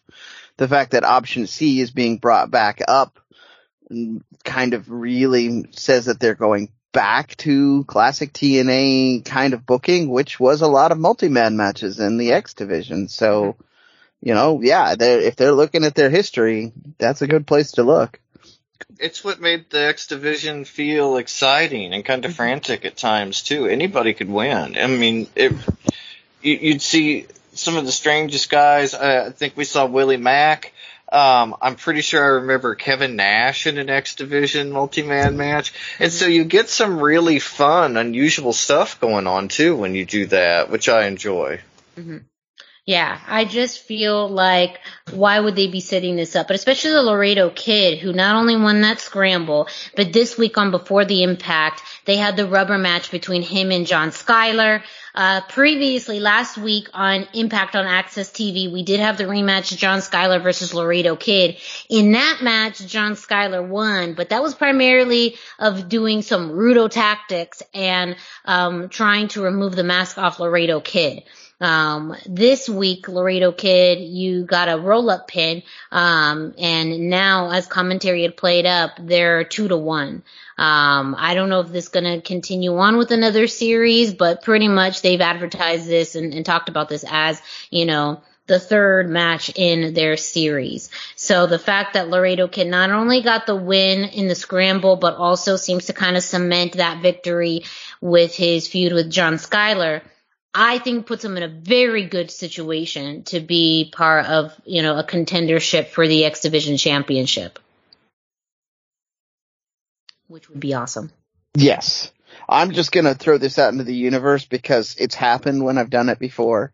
You have that big multi-man match, and then you have whatever name he's using, Grand Metalik, show up at the end of it and challenge the winner. Yeah. Just take my money. Yeah. And again, I mean, we may have this for Bound for Glory coming up in a few weeks. Because again, the championship was vacated this week on Impact on Access TV. So it is officially up for grabs. I also do think this puts the championship in a good place to have Josh Alexander beat Christian Cage for it. It makes sense, when you use option C.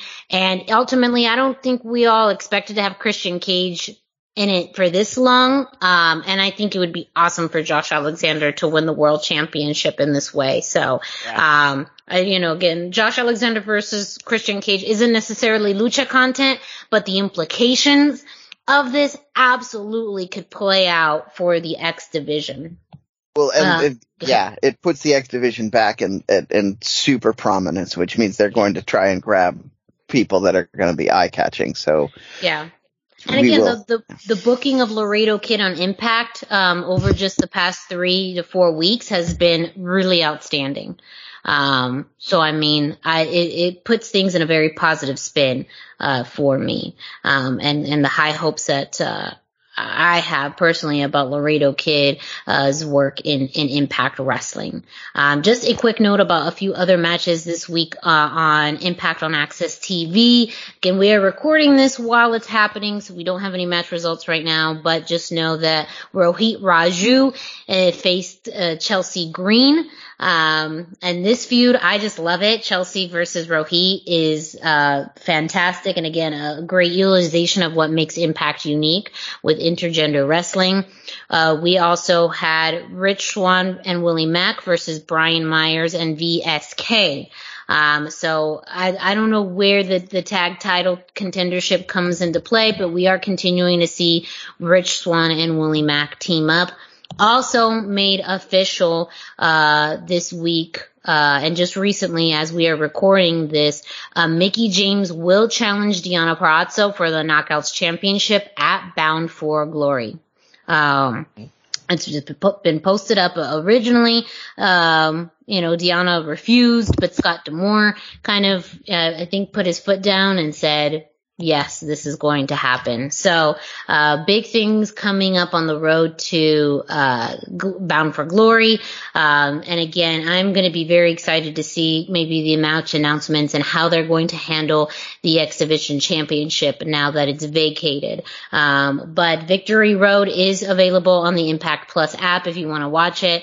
And again, the clips of Black Taurus and Laredo Kid, I know are up in the internet, and you just seeing that sequence between them is a dream. So big congratulations to Impact Wrestling for finally pulling the trigger on that. Well, that is it for this week in Impact Wrestling. You know you're going to want to stay tuned to the Lucha Central Weekly Podcast for more information on Impact on Access TV, the road to Bound for Glory, and much, much more. Stay tuned. I didn't even know about the Homicide on AEW until Dusty mentioned it. I was going to say, I can't believe Homicide was the one to break through that forbidden door. I did not expect Homicide to be the one to do it, but it makes perfect sense. We will continue to see what happens with Impact. But again, the utilization of Laredo Kid on Impact is, to me, a big win. But up next, you know it, you love it. It's the segment we do each and every week. It is This Week in Lucha Libre History with Dusty. That's right. Now it's time for This Week in Lucha Libre History.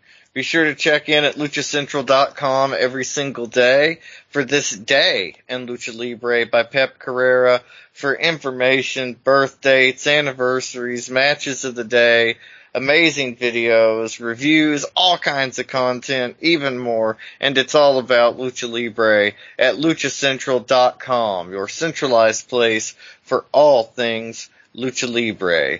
This week, we chose September the 22nd, 2019, when Bandito won the 14th edition of the PWG Battle of Los Angeles tournament after beating David Starr and Jonathan Gresham in a 3-way elimination match at the Globe Theater in Los Angeles, California.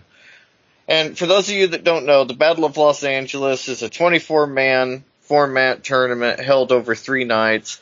The first 2 nights are first round matches, while the third night contains the second round and the semifinals, before, eventually heading into a 3-way match for the championship.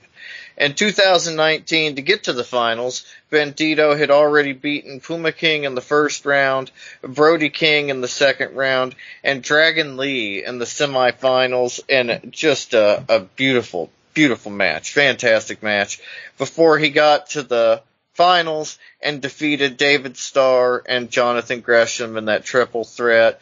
Gresham eliminated Starr with the octopus via ref stoppage. This left Bandito and Gresham in a singles match. Bandito eventually used a Samoan drop, followed by a reverse fall-away slam off the top rope, and hit the 21-plex for the win.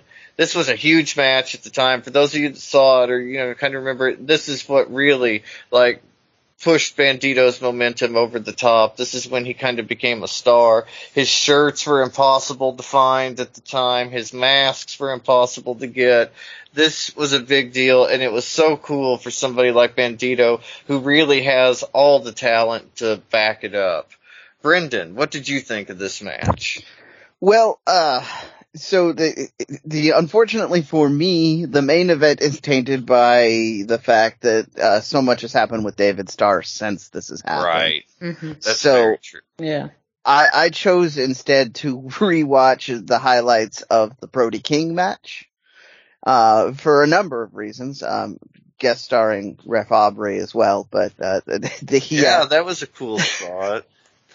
The fact that Brody King is lucha trained, and I was focused on that one. It's a fantastic match there, and Battle of Los Angeles, so good for his size in a match with the Bandito with the luchador like Bandito. I mean, it was incredible what he was able to do.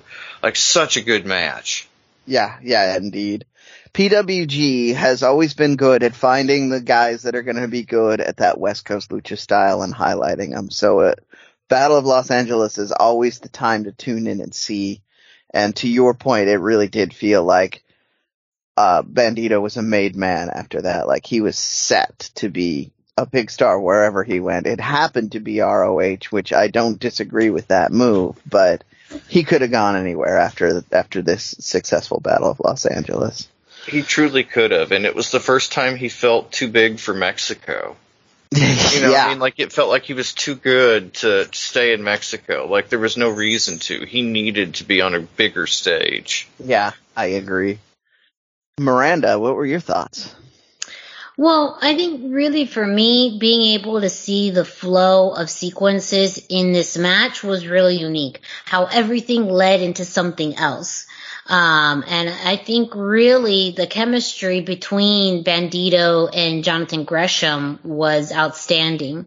Phenomenal. And yeah, I just really loved how it just felt like they were always a step plus ahead of each other.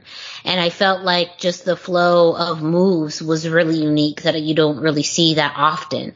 It was very continuous. Now there was moments where you could tell, because of the fact that it was a triple threat and the way that they kind of relied on each other for the next move, everything, the timing had to be perfect. And when it wasn't perfect, right, you could kind of tell. But especially, Dusty, as you were describing that octopus, on, David Starr, from Jonathan Gresham, and how not only did he have the submission on, but he was just pounding him with, his forearm, literally beating him. I could feel how uncomfortable that would be. I really actually loved Jonathan Gresham in here, where you saw how fluid his movements were, but also at the same time, how strong he is.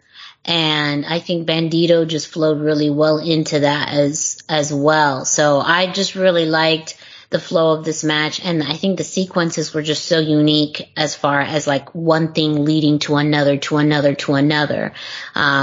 I can only imagine how challenging that was to implement and plan out. But, you could hear the crowd in the background really cheering for Bandito. And I think it was really that mainstream support, United States support too, that made a difference for him. And I think this was the match that did that.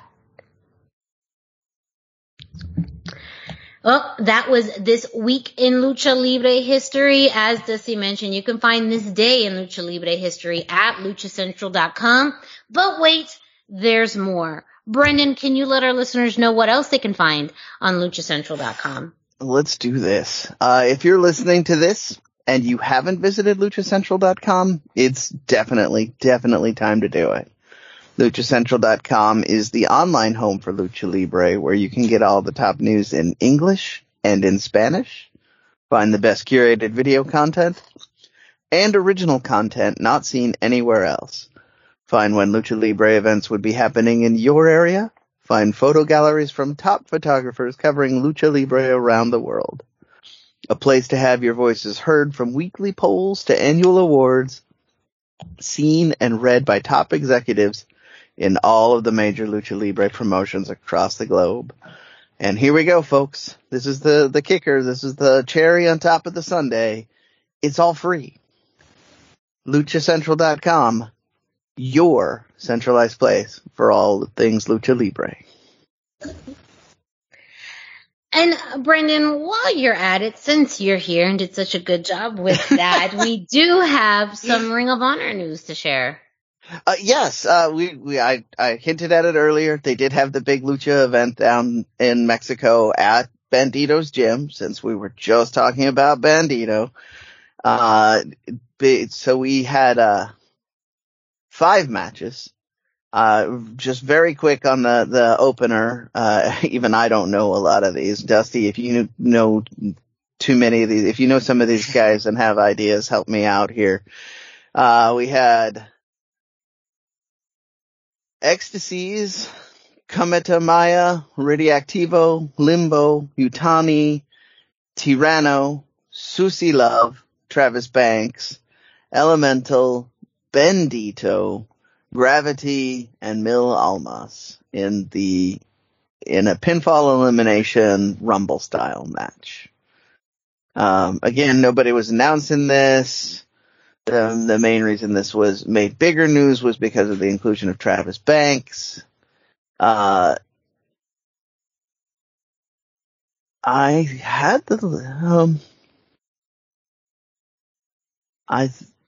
I thought I had the winner written down here. Apparently I focused so much on the Travis Banks stuff, I forgot who actually won.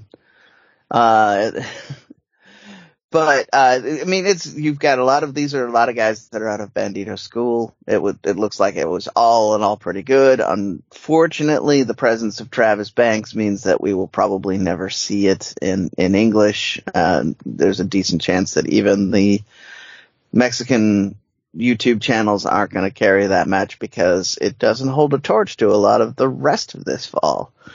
You had Delirious, this card, you had Delirious and Skyade in the next match. And as I mentioned before, this should be kind of a Maestros match. These are 2 guys who have taught the majority of the current generation of luchadors. Delirious out of the ROH dojo and Skyade all over the place. He's taught in Chicago. He's taught in Mexico. He's taught in California. He's Vinny Masario mentioned he was a regular when Vinny was going through. Vinny's now a teacher and teaching at other places, so that'll tell you just how good a teacher Skyade is and how legendary he is. He's been at Expo Lucha, so definitely you check out his matches. Delirious came out on top on this one. I felt like this one could have gone either way, which was part of my excitement. You had Cyclone Ramirez Jr. against Elemental and PJ Black in the next. Cyclone Ramirez came out on top on this, getting a submission on PJ Black while PJ was attempting a pinfall. So kind of an exciting finish. Then here we go. This is where you start getting that real ROH versus Big Lucha feel. You had the Briscoes against Demonic Flamita teamed with Emperador Azteca, and Bestia 666 and Rey Horus. So you had a 3-way tag match. The Briscoes did win this, which kind of allowed Dralistico and Dragon Lee to come out and challenge the Briscoes. So they are already teasing more matches. They're gonna have that LFI combination of Dralistico and Dragon Lee challenging the Briscoes, whether that'll be on RH programming or on Big Lucha programming, I don't know, but either way, I will throw tons of money at it.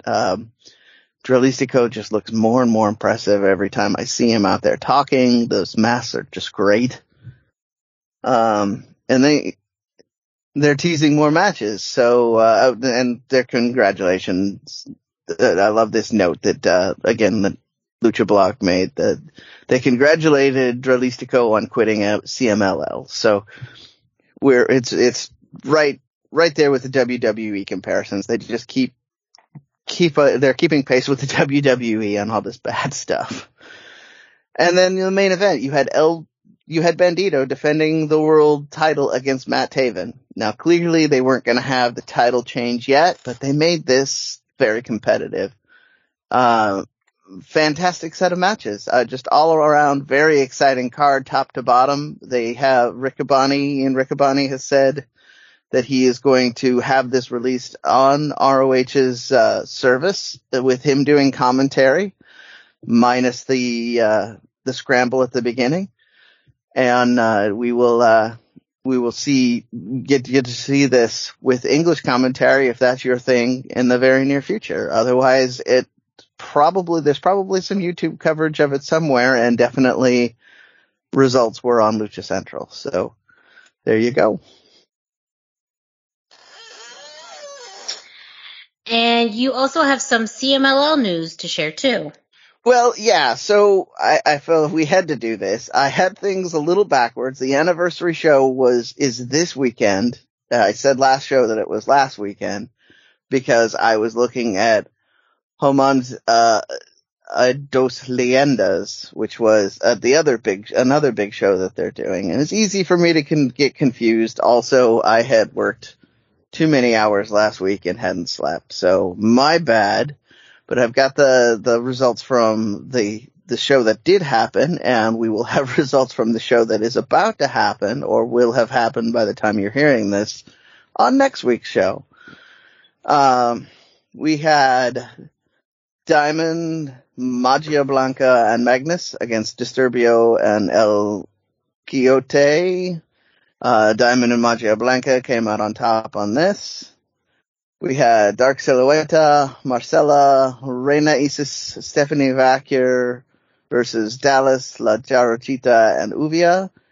This is a Relevos Incredibles sort of match, only by the inclusion of Dallas on the side with the two baby faces. So anyway, the all heels does Dark Silueta, Marcella, Reina, and Marcella, Reina Isis. They came out on top. We had Euphoria, Hechicero, and Místico against Atlantis, Junior, Negro Casas, and Ultimo Guerrero. Also, this is more of a true Relevos Incredibos with just one baby face or Technico on each side, but Euphoria's kind of going a little bit either way lately. Euphoria, Hechicero, and Místico came out on top. Hechicero looked like he took most of the work on this one, which is fine with me. I love seeing him wrestle. And then we had Volador Jr. against Gran Guerrero. This was part of the Copa Independencia. Volador Jr. came out on top on this. And then you had your main event, which was an Apuestas match. Barbario Cavanario versus Felino. in a hair match. And anybody who wants to see a bald cat, just tune into this episode of CMLL, because the caveman won and the cat got his hair shaved. And then just a quick rerun here. The Aniversario matches that we're going to have on Friday. Templario versus Dragon Rojo Jr., Titan and Volador Jr. versus the Gemilio Diablo 1 and 2, Hechicero versus Ultimo Guerrero, Espirito Negro and Rey Kamada versus Akuma and Espanto Jr., La Charochita and Uvia against Dark Silhouetta and Reina Isis. And these are all for titles. So, they all have kind of a big thing. They were all voted on by the fans. Some of them, the tag team matches are for vacant titles. Always the Aniversario is always a big show, so do tune in. But that is our CMLL news for the week. Thank you, Brendan. Up next, not traditionally further down the list, but, the competition is steep now, and that is NXT. This is week 2 of NXT 2.0, a big emphasis on new talent, and that includes Legado de Fantasma's Elektra Lopez. Last week, we saw the debut match of B-Fab, somewhat her counterpart / rival in Hit Row. Now we saw Elektra Lopez in her own debut match against Anna Shear. I'm not saying this because I have a favoritism towards Legado de Fantasma. I think it's just a majority of people feel this way. Elektra Lopez's debut match seemed to go better than B-Fab's debut match. Was it still a little rough? Yes. But I think that the chemistry was a lot better. The finishing maneuver of it seemed like this kind of like a Blue Thunder bomb, but just more like a power bomb, made a lot more sense. And it just seemed like that match went smoother. So Elektra Lopez got the win. After the match, Legado de Fantasma came into the ring and cut a promo where Santos acknowledged Elektra being the final piece of Legado de Fantasma, and Elektra cutting a really solid promo, calling herself La Madrina de Legado de Fantasma, and calling out B-Fab. B-Fab came out. Hit Row once again has just the continuance of this feud is keeping on going, with the emphasis being on the women, which again, I appreciate, because you've already established this feud between these two rival factions. Now just building up and really solidifying the feud between the women. And I mean, it just does feel like somehow they're going to be moving into a larger faction match somehow. I just can't see, them not moving into this direction if them not continuing to do this every single week. So I'm just keeping my hopes up, but it also, in seeing Elektra, really got me thinking about, her potential within NXT, and just giving me some Raquel Gonzalez vibes. And at one point, man, I would love to see a Raquel Elektra Lopez match. La Madrina versus La Diabla. Like, that's some Latina heat that you can't even imagine happening. But, or even hell, if they were a tag team, like, damn, would that be, a good setup. It just would be crazy. It would just be crazy. Just some fantasy booking that came out as I was watching. But, again, it does seem like they are moving more towards a larger feud or more long-term something happening with Legado and Hit Row. They're building the pieces each and every week. And the fact that this has been able to continue as NXT's made such a big shift does mean like they do place importance in this feud. Which is something that I very much appreciated. Talking about storyline consistency, and storyline, coming back to something within story, we finally got to see Raquel Gonzalez. She came out of William Regal's office and ran right into Frankie Monet. And it was announced that they would be competing for the NXT Women's Championship next week So finally, it is happening. Yes. Then, still on TV. It's still on TV. You're right. But this is a new NXT. We don't even really know what the future of takeovers is going to look like. Yeah. It's true. We don't know. And I'm more excited to see this match. I was really hoping when they delayed it and then made an announcement that it would be the kind of marquee matchup for a bigger event. No, and I agree. I wish there was even just more promo and feuding between the two. That even if it was just more of a setup of an additional promo or interaction, that we would get a stronger build-up. But, right. It is what it is. We're living in a new world of NXT, but we are getting it next week on NXT, so we will definitely see. Now, this will be very interesting because of the women's matches that we've seen have been more on this newer talent. Raquel can go. Frankie can go. So I'm hoping they're given the time and the opportunity to have a really solid match. So that is. I feel like this will be very telling as to the future of the women's division in NXT. Yes. Like, if we get a good long match and they're allowed to do a lot of things, then we're going to know that whoever's running NXT right now, because we know it's not Triple H, is backing this women's division. Mm-hmm. If we don't get that, then I feel really bad because it's a waste of one of the best women's, one of the best divisions on the planet. And we've talked about it up till about, a month ago, even 2 months ago. I would always say that NXT has the best women's division in all of pro wrestling. And now that NXT has shifted their focus, it really leaves the landscape wide open. WWE has some of the most talented women in all of pro wrestling, but they don't give them the airtime. AEW has kind of the same issue, but not only are they not given the airtime, they're still figuring out how to build their feuds. Go ahead. They suffer more from the fact that there's a giant gap between their high end and their low end, so mm-hmm. they need to figure out how to build stars, which is not a problem NXT has. They built Raquel from nothing. And this is as a Raquel fan, she came out of nowhere though, realistically. Yeah. And so they have no problem building stars. They had the answer to that problem, which NXT. I'm just trying to highlight just how good NXT was. Yes, yeah. Impact has a very lean roster where it's very top heavy with Deonna Purrazzo, but she's really gone through every woman they have. And so with Impact having as much of a lean roster as they do, it makes it where they have a lot of potential, but they don't have a lot of wiggle room with their, the amount of talent. And Ring of Honor is still really rebuilding their women's division. The tournament has completed and ended and they have a new women's champion.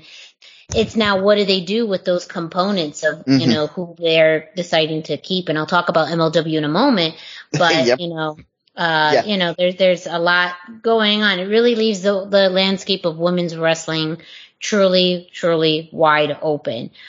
Speaking real quick, as far as the continuance of women, and lucha content this week on NXT, we did see really more of a formal introduction of Toxic Attraction, which is the new trio of Mandy Rose, Gigi Dolan, and JC Jane.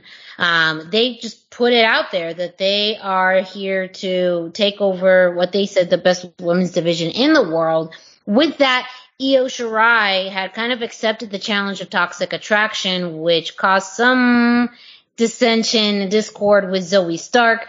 But ultimately, I think Persia Pirotta, and Indy Hartwell are going to go after, the tag titles, of Io Shirai and Zoe Stark. So, this also does open up a bit of what the contendership looks like for the women's tag titles. I could absolutely see Toxic Attraction coming in eventually to take those titles. depending on who truly is running NXT, we know Mandy Rose has been a favorite, and the emphasis that they're putting on this new trio makes it so that, it's hard to imagine that they're not going to eventually put the titles on them. And also, tag title champions like Io Shirai and Zoe Stark, which are, usually, they tend to end in some issues, and eventually lead to its own program, seems like the direction they could go. So, we may see an Io Shirai Zoe Stark feud, which I would absolutely be on board with. And I think that could actually be an anchor in this new NXT 2.0 women's division. And something we could have absolutely seen in the women's division, 2 months ago. So as far as lucha content, a lot of that is still being carried on in the women's division in NXT. But again, a lot of it, going back to the beginning, a lot of that seems to build up that bigger feud between Hit Row and Legado del Fantasma. So, the new era of NXT is still producing some great content. And ultimately we will just have to continue to wait and see what happens, but make sure you go ahead. I just actually had a thought on this. I would argue at this point, based on how well the WWE classically have treated this women's division versus how they've treated the luchadors, that the women may be our only hope for good lucha content moving forward. Yeah. Just as you were presenting that, the thought crossed my mind, so it really needed to be just kind of put into words. Sorry. No, very much agree. And of course you can get your NXT results at luchacentral.com.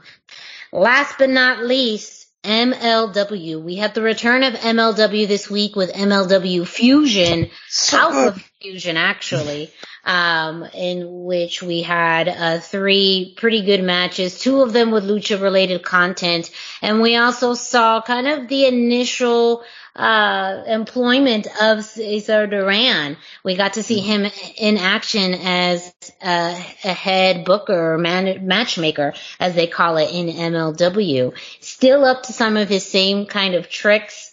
We saw him in a few different interactions throughout the night, which definitely gives you Lucha Underground vibes. It just one of them outright called it out. So yes, yeah. I mean, that's the thing. Like, it's a little meta without doing it. First we had Matt Cross go up to Cesar Duran and tell him about, how they used to work together and how essentially what used to happen is not gonna run with Matt Cross. And that essentially he wants to have a title shot.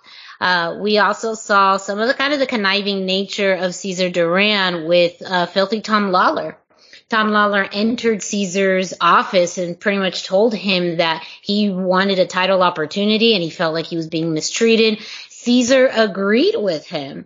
And with that gave him a title opportunity, but not for the title he was hoping for. He actually has signed a match next week against Alexander Hammerstone, which for that openweight championship, which Tom Lawler wasn't super thrilled with because he was looking for the world championship.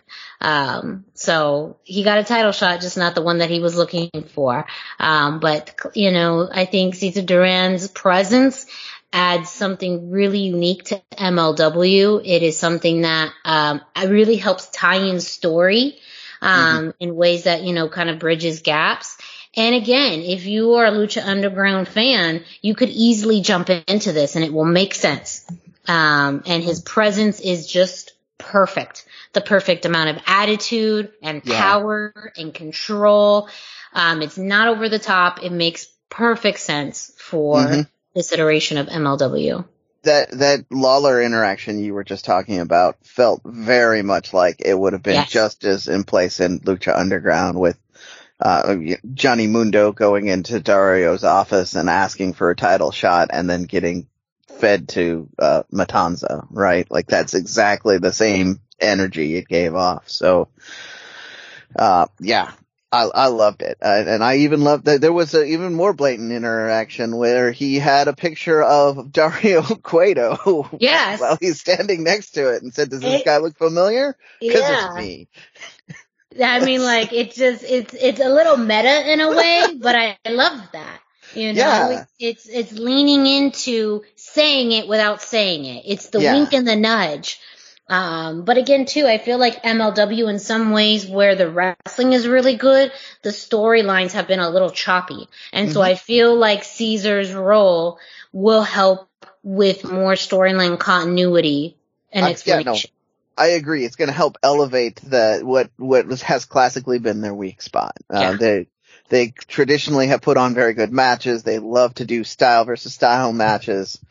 But a lot of the time we didn't get an explanation. We just got told, hey, you're going to see this awesome match. And now we have an avenue with this Cesar Durant character to just make these random matches happen. And you're looking forward to them more as a result. So also a very quick note too about Fusion Alpha. They made the announcement of the resurgence or the development of the MLW Women's Featherweight Division.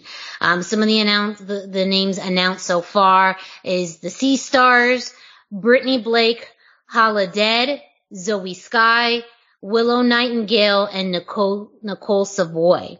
So we've already had the announcement of Hala Dead, I believe, versus Nicole Savoy at Fightland, coming up in the next few weeks. And so, it was announced earlier this summer that MLW is putting a focus on developing, the women's featherweight division. That's, again, something else about MLW with the big plans of expansion, and really just moving forward. I'm very, very excited about that. We also got an LAX vignette. Woohoo! That was saucy too. Yes. I loved it. But real quick, going into the matches, we had Gino Medina versus Casey Navarro. Casey Navarro was signed to MLW earlier this year, and this was Casey's first match. Very fitting that it's against Gino Medina. I mean, he's been really a big up-and-comer in MLW, and he's been having points to prove. It's obvious that any newcomer within MLW is going to have some beef with Gino Medina because he's in this middle ground where he absolutely has the talent, but man, it's a very competitive, promotion. And not only now does he have to face people, in places maybe above him, now there's this whole surge of talent coming in that he has to kind of fight off to keep his place. And Casey Navarro, is absolutely one of them. This match, really fast paced to begin with. And if you've seen Casey Navarro wrestle, this wasn't a surprise. They took the action outside of the ring, which was just what Gino needed to kind of get recentered. And it looked like he was going to take advantage, but, Casey Navarro did a beautiful suicide dive through the middle rope. And I had watched this not too long after watching that Battle of Los Angeles match, and it gave me some of the same vibes as far as the connectivity of sequences and really how they were both kind of thinking very similarly. Casey Navarro was just incredibly quick and smart in his movements. But eventually Gino had more of the experience and strength on his side, and he won by putting in a new finishing maneuver. It's like a torture rack into an X Factor, the way that they commentary described it, for the win, which I think is a great combination for him as far as the strength of putting someone over his shoulders and the ability to move them kind of face first into the ground. So I think that's a really entertaining and strong finishing maneuver for Gino Medina. He wins and gives a very hard welcome to MLW, to Casey Navarro. Yeah, I love the match. I love the finisher for Gino because it is a fantastic combination of power and technical ability, which is at this point in his career is kind of his defining kind of characteristics. he kind of rebranded himself a little bit too, because he's not coming out with the swagger and the suit and all of that. He's coming out in gear. Mm-hmm. He's definitely taken advantage of 2020 to get a lot more ripped. It's all in all, I really like this new look and new vision for him, and I'm excited to see more of him in MLW. Then your main event, which I think was just one of the best wrestling matches of all of wrestling this week, and that was Davey Richards versus TJP. Now, what I think is very interesting about TJP is, he is all over the independent scene, but he is on 2 televised wrestling programs simultaneously with Impact and MLW. And the way that his character is very different. In Impact Wrestling, he's very much, a technical, a babyface. Even in the program that he has with Macklin and Petey Williams, much more of a face. But in MLW, he is a rudo, pure heel. And that started off with a promo that he did earlier on where he called out Davey Richards. He was very arrogant and pretty much called out Davey Richards for one of the things he knows how to do best is to quit. And so he was going to make him do that in this match. And you saw a lot of some of that cockiness come into play at the beginning. But Davey Richards, both of them are hybrid types of wrestlers, but with different settings. Davey Richards has been a global star, but mainly out in, the United States, Canada, Europe, where TJP has a little bit more of that lucha influence, Asian influence. And so they're both hybrid and both technical wrestlers with amazing submission abilities. That was also the emphasis that commentary continued to play up, is that they are both technical submission machines. And just the chain wrestling there and the sequences that they had throughout this match was fantastic. There was, towards the beginning, TJP really used his legs to lock in for head scissors over Richards' head. Davey Richards was able to counter that into his own head scissors, and then TJP was able to counter that by getting into a headstand and get out of that again, to get out of the head scissors. So they're just so incredibly smart with their maneuvers. There was an octopus hold by TJP, and he really used all of the weight to try and push that submission. And as Davey got into the ropes, TJP moved into a suplex.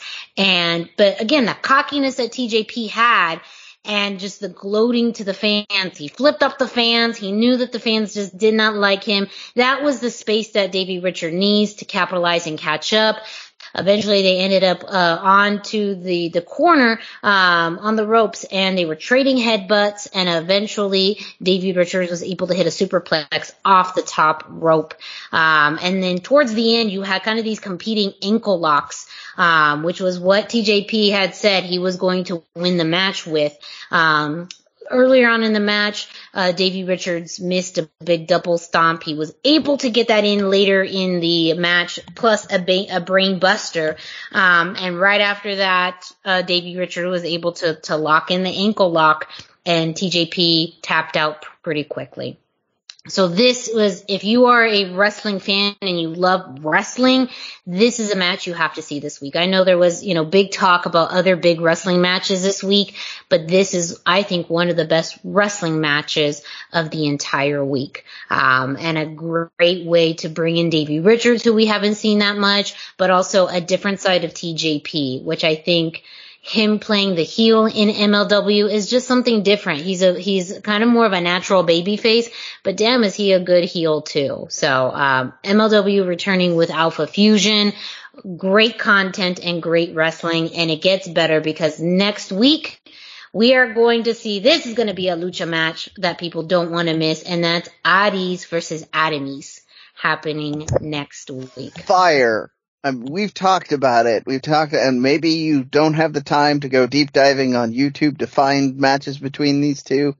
This is your chance, because it's going to be right there. These are two, Dusty, you've seen these guys on AAA matches as well, right? They're hot young talents. Now, Dusty's playing with his cat. He's on mute. Yeah, their bells were ringing, and so I put myself on mute. But yeah, I am super excited for this. Such great talent. MLW really knows what it's doing. I think the thing I was most excited about was seeing Cesar Duran. Like, yeah. That to me is the most exciting part. He's the best. Like, he is the best authority figure in wrestling in at least the last 20 years. And so, absolutely. I mean, to have his appearance there and kind of weaving threads of what's going to come, like, I am just so hyped for this. It's really exciting. I have a theory as to part of why he's so good, and I'm going to say it out loud in case other people are listening. He's an actor with a specific role. He is not a wrestler who wants to go out and wrestle. He's not a guy backstage that just wants to be in front of the camera. He's here to do a role, so he's into it 1,000%. And it shows in his work. So I think, that is why he's so transcendent in this because that's all he wants to do is be Cesar Duran. He doesn't want to be the main event next week. He's not trying to juggle this well, making t-shirt orders and all the other things that real authority figures have to do backstage. So, I mean, that's my theory, and I'm sticking with it. Mm-hmm. Yeah. And such a good point, that he's an actor and he plays a very specific role that, again, too, also finding the right writing and situations to put him in, not forcing him in all of these different segments, putting it in where it makes sense. Mm-hmm. And for MLW, that storyline continuity and that authority figure is making a lot more sense in the bigger picture now. And it's also able to help other characters grow and be seen as in a different light, like Tom Lawler, who, you have his backstage promos and even in-ring promos, which can be anywhere from hilarious to rude, but to now have a foil in Cesar Duran to kind of play on that is magic. And if that can work with him, there's a plethora of people on the roster. Ultimately, I'm very interested, and I don't know if they're always going to keep them separate as separate entities, but think about Contra Unit. Contra has been a force to be reckoned with within an MLW for over a year now. It's true. But when you have the matchmaker of Cesar Duran and all of his resources, will he be friend or foe? There's just so much within that now makes things a lot more interesting in MLW. That just makes me so excited for the future. And I also will be very interested to see how his role continues, but also how it plays into things like title contenderships and title matches, the Opera Cup coming up, Fightland coming up. Like, there's so many, other events and milestones happening within MLW in the next, few weeks and months that makes it a whole new landscape, a whole new era in MLW. And MLW Fusion Alpha is going to be on, I believe, for the next 4 weeks on Wednesdays at 7 p.m. Eastern Time on MLW's YouTube channel, and Saturdays and Mondays on beIN Sports. But again, it's free on YouTube. On Wednesdays, 7 p.m. Eastern Standard Time. So that too, I hope is a big incentive for wrestling fans or maybe people who aren't familiar with MLW. You can watch Alpha Fusion for free on YouTube, and it's 1 hour. I mean, it is packed.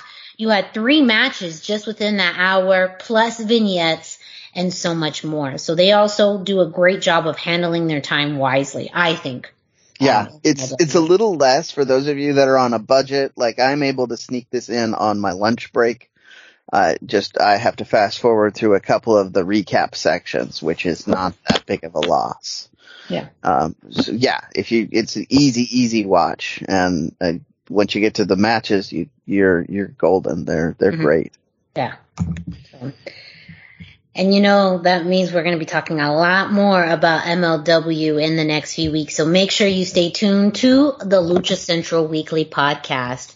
And with that, we've made it. We are done with another episode of the Lucha Central Weekly Podcast. Thank you so much for listening and being with us this week. Don't forget to find us on luchacentral.com, your centralized place for all things Lucha Libre. And man, we covered a lot, but that's because Lucha Central has a lot of content as well. With that, don't forget to follow Lucha Central on social media. You can find Lucha Central at Lucha Central on Facebook and Instagram, and at Lucha Central.com on Twitter. They have the YouTube channel, which has tons and tons of content, exclusive matches and interviews that you're not going to find anywhere else. And while you're at it, go ahead and follow us on social media. Dusty, where can our listeners find you? I am on Facebook at facebook.com/Dusty Murphy, and I am on Instagram at Dusty Murphy. And Brendan, where can our listeners find you? I am 321 T-shirt guy. That's the numbers 3, 2, and 1, and then T-shirt guy all spelled out. I am on Facebook. I am on Instagram. I even logged in special to check a thing that we didn't even talk about this week. And I'm all over the Twitters where they also had that thing, but later. So, yeah, that's a little tease for next week. We've got that there was so much news we covered, we didn't cover another big announcement. Yeah. So that's why you got to make sure to listen to us each and every week. Me, Miranda Morales, you can find me at the #Miranda on Instagram and Facebook, no Twitter, but that's why you follow Dusty and Lucha Central and Brendan on Twitter. So that way you get the information you need to know.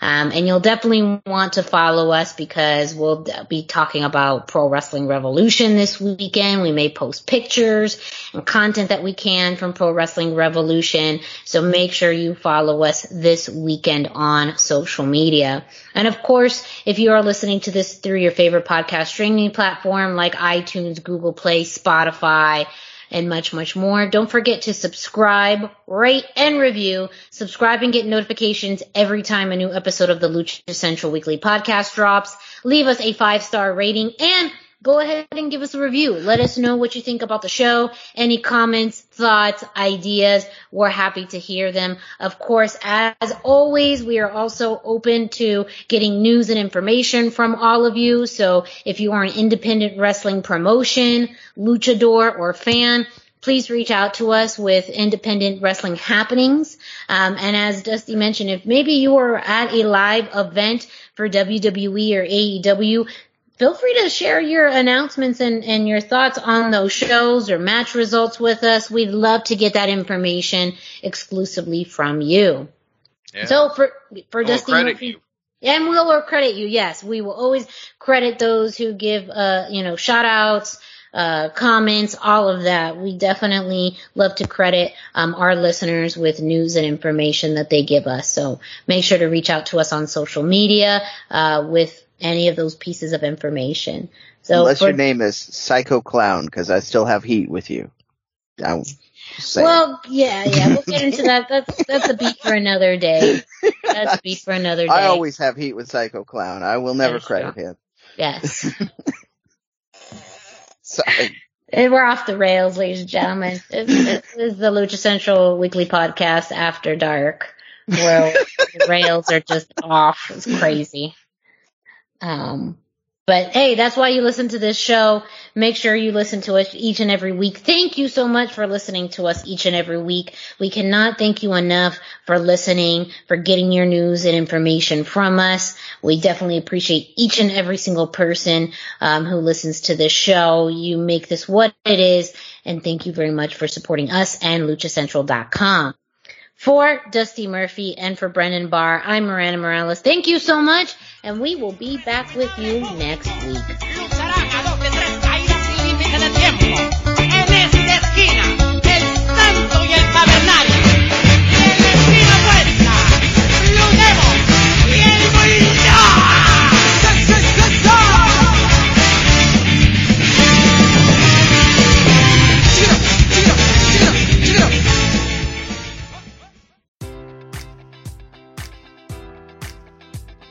Enjoy all your favorite sports like never before at BetMGM. Sign up using code Buckeye and receive up to $1,500 back in bonus bets if you don't win your first bet. When you register with BetMGM, you'll get instant access to a variety of parlay selection features, live betting options, and the best daily promotions in the business. And with BetMGM at your fingertips, every play and every game matters more than ever. Place your money line, prop, or parlay bets with the king of sportsbooks today. Sign up using code Buckeye and receive up to $1,500 back in bonus bets if you don't win your first bet. BetMGM and GameSense remind you to play responsibly. 21 plus and present in Ohio, subject to eligibility requirements. Rewards are non-withdrawable bonus bets that expire in 7 days. Gambling problem? Call 1-800-GAMBLER. In partnership with MGM Northfield Park.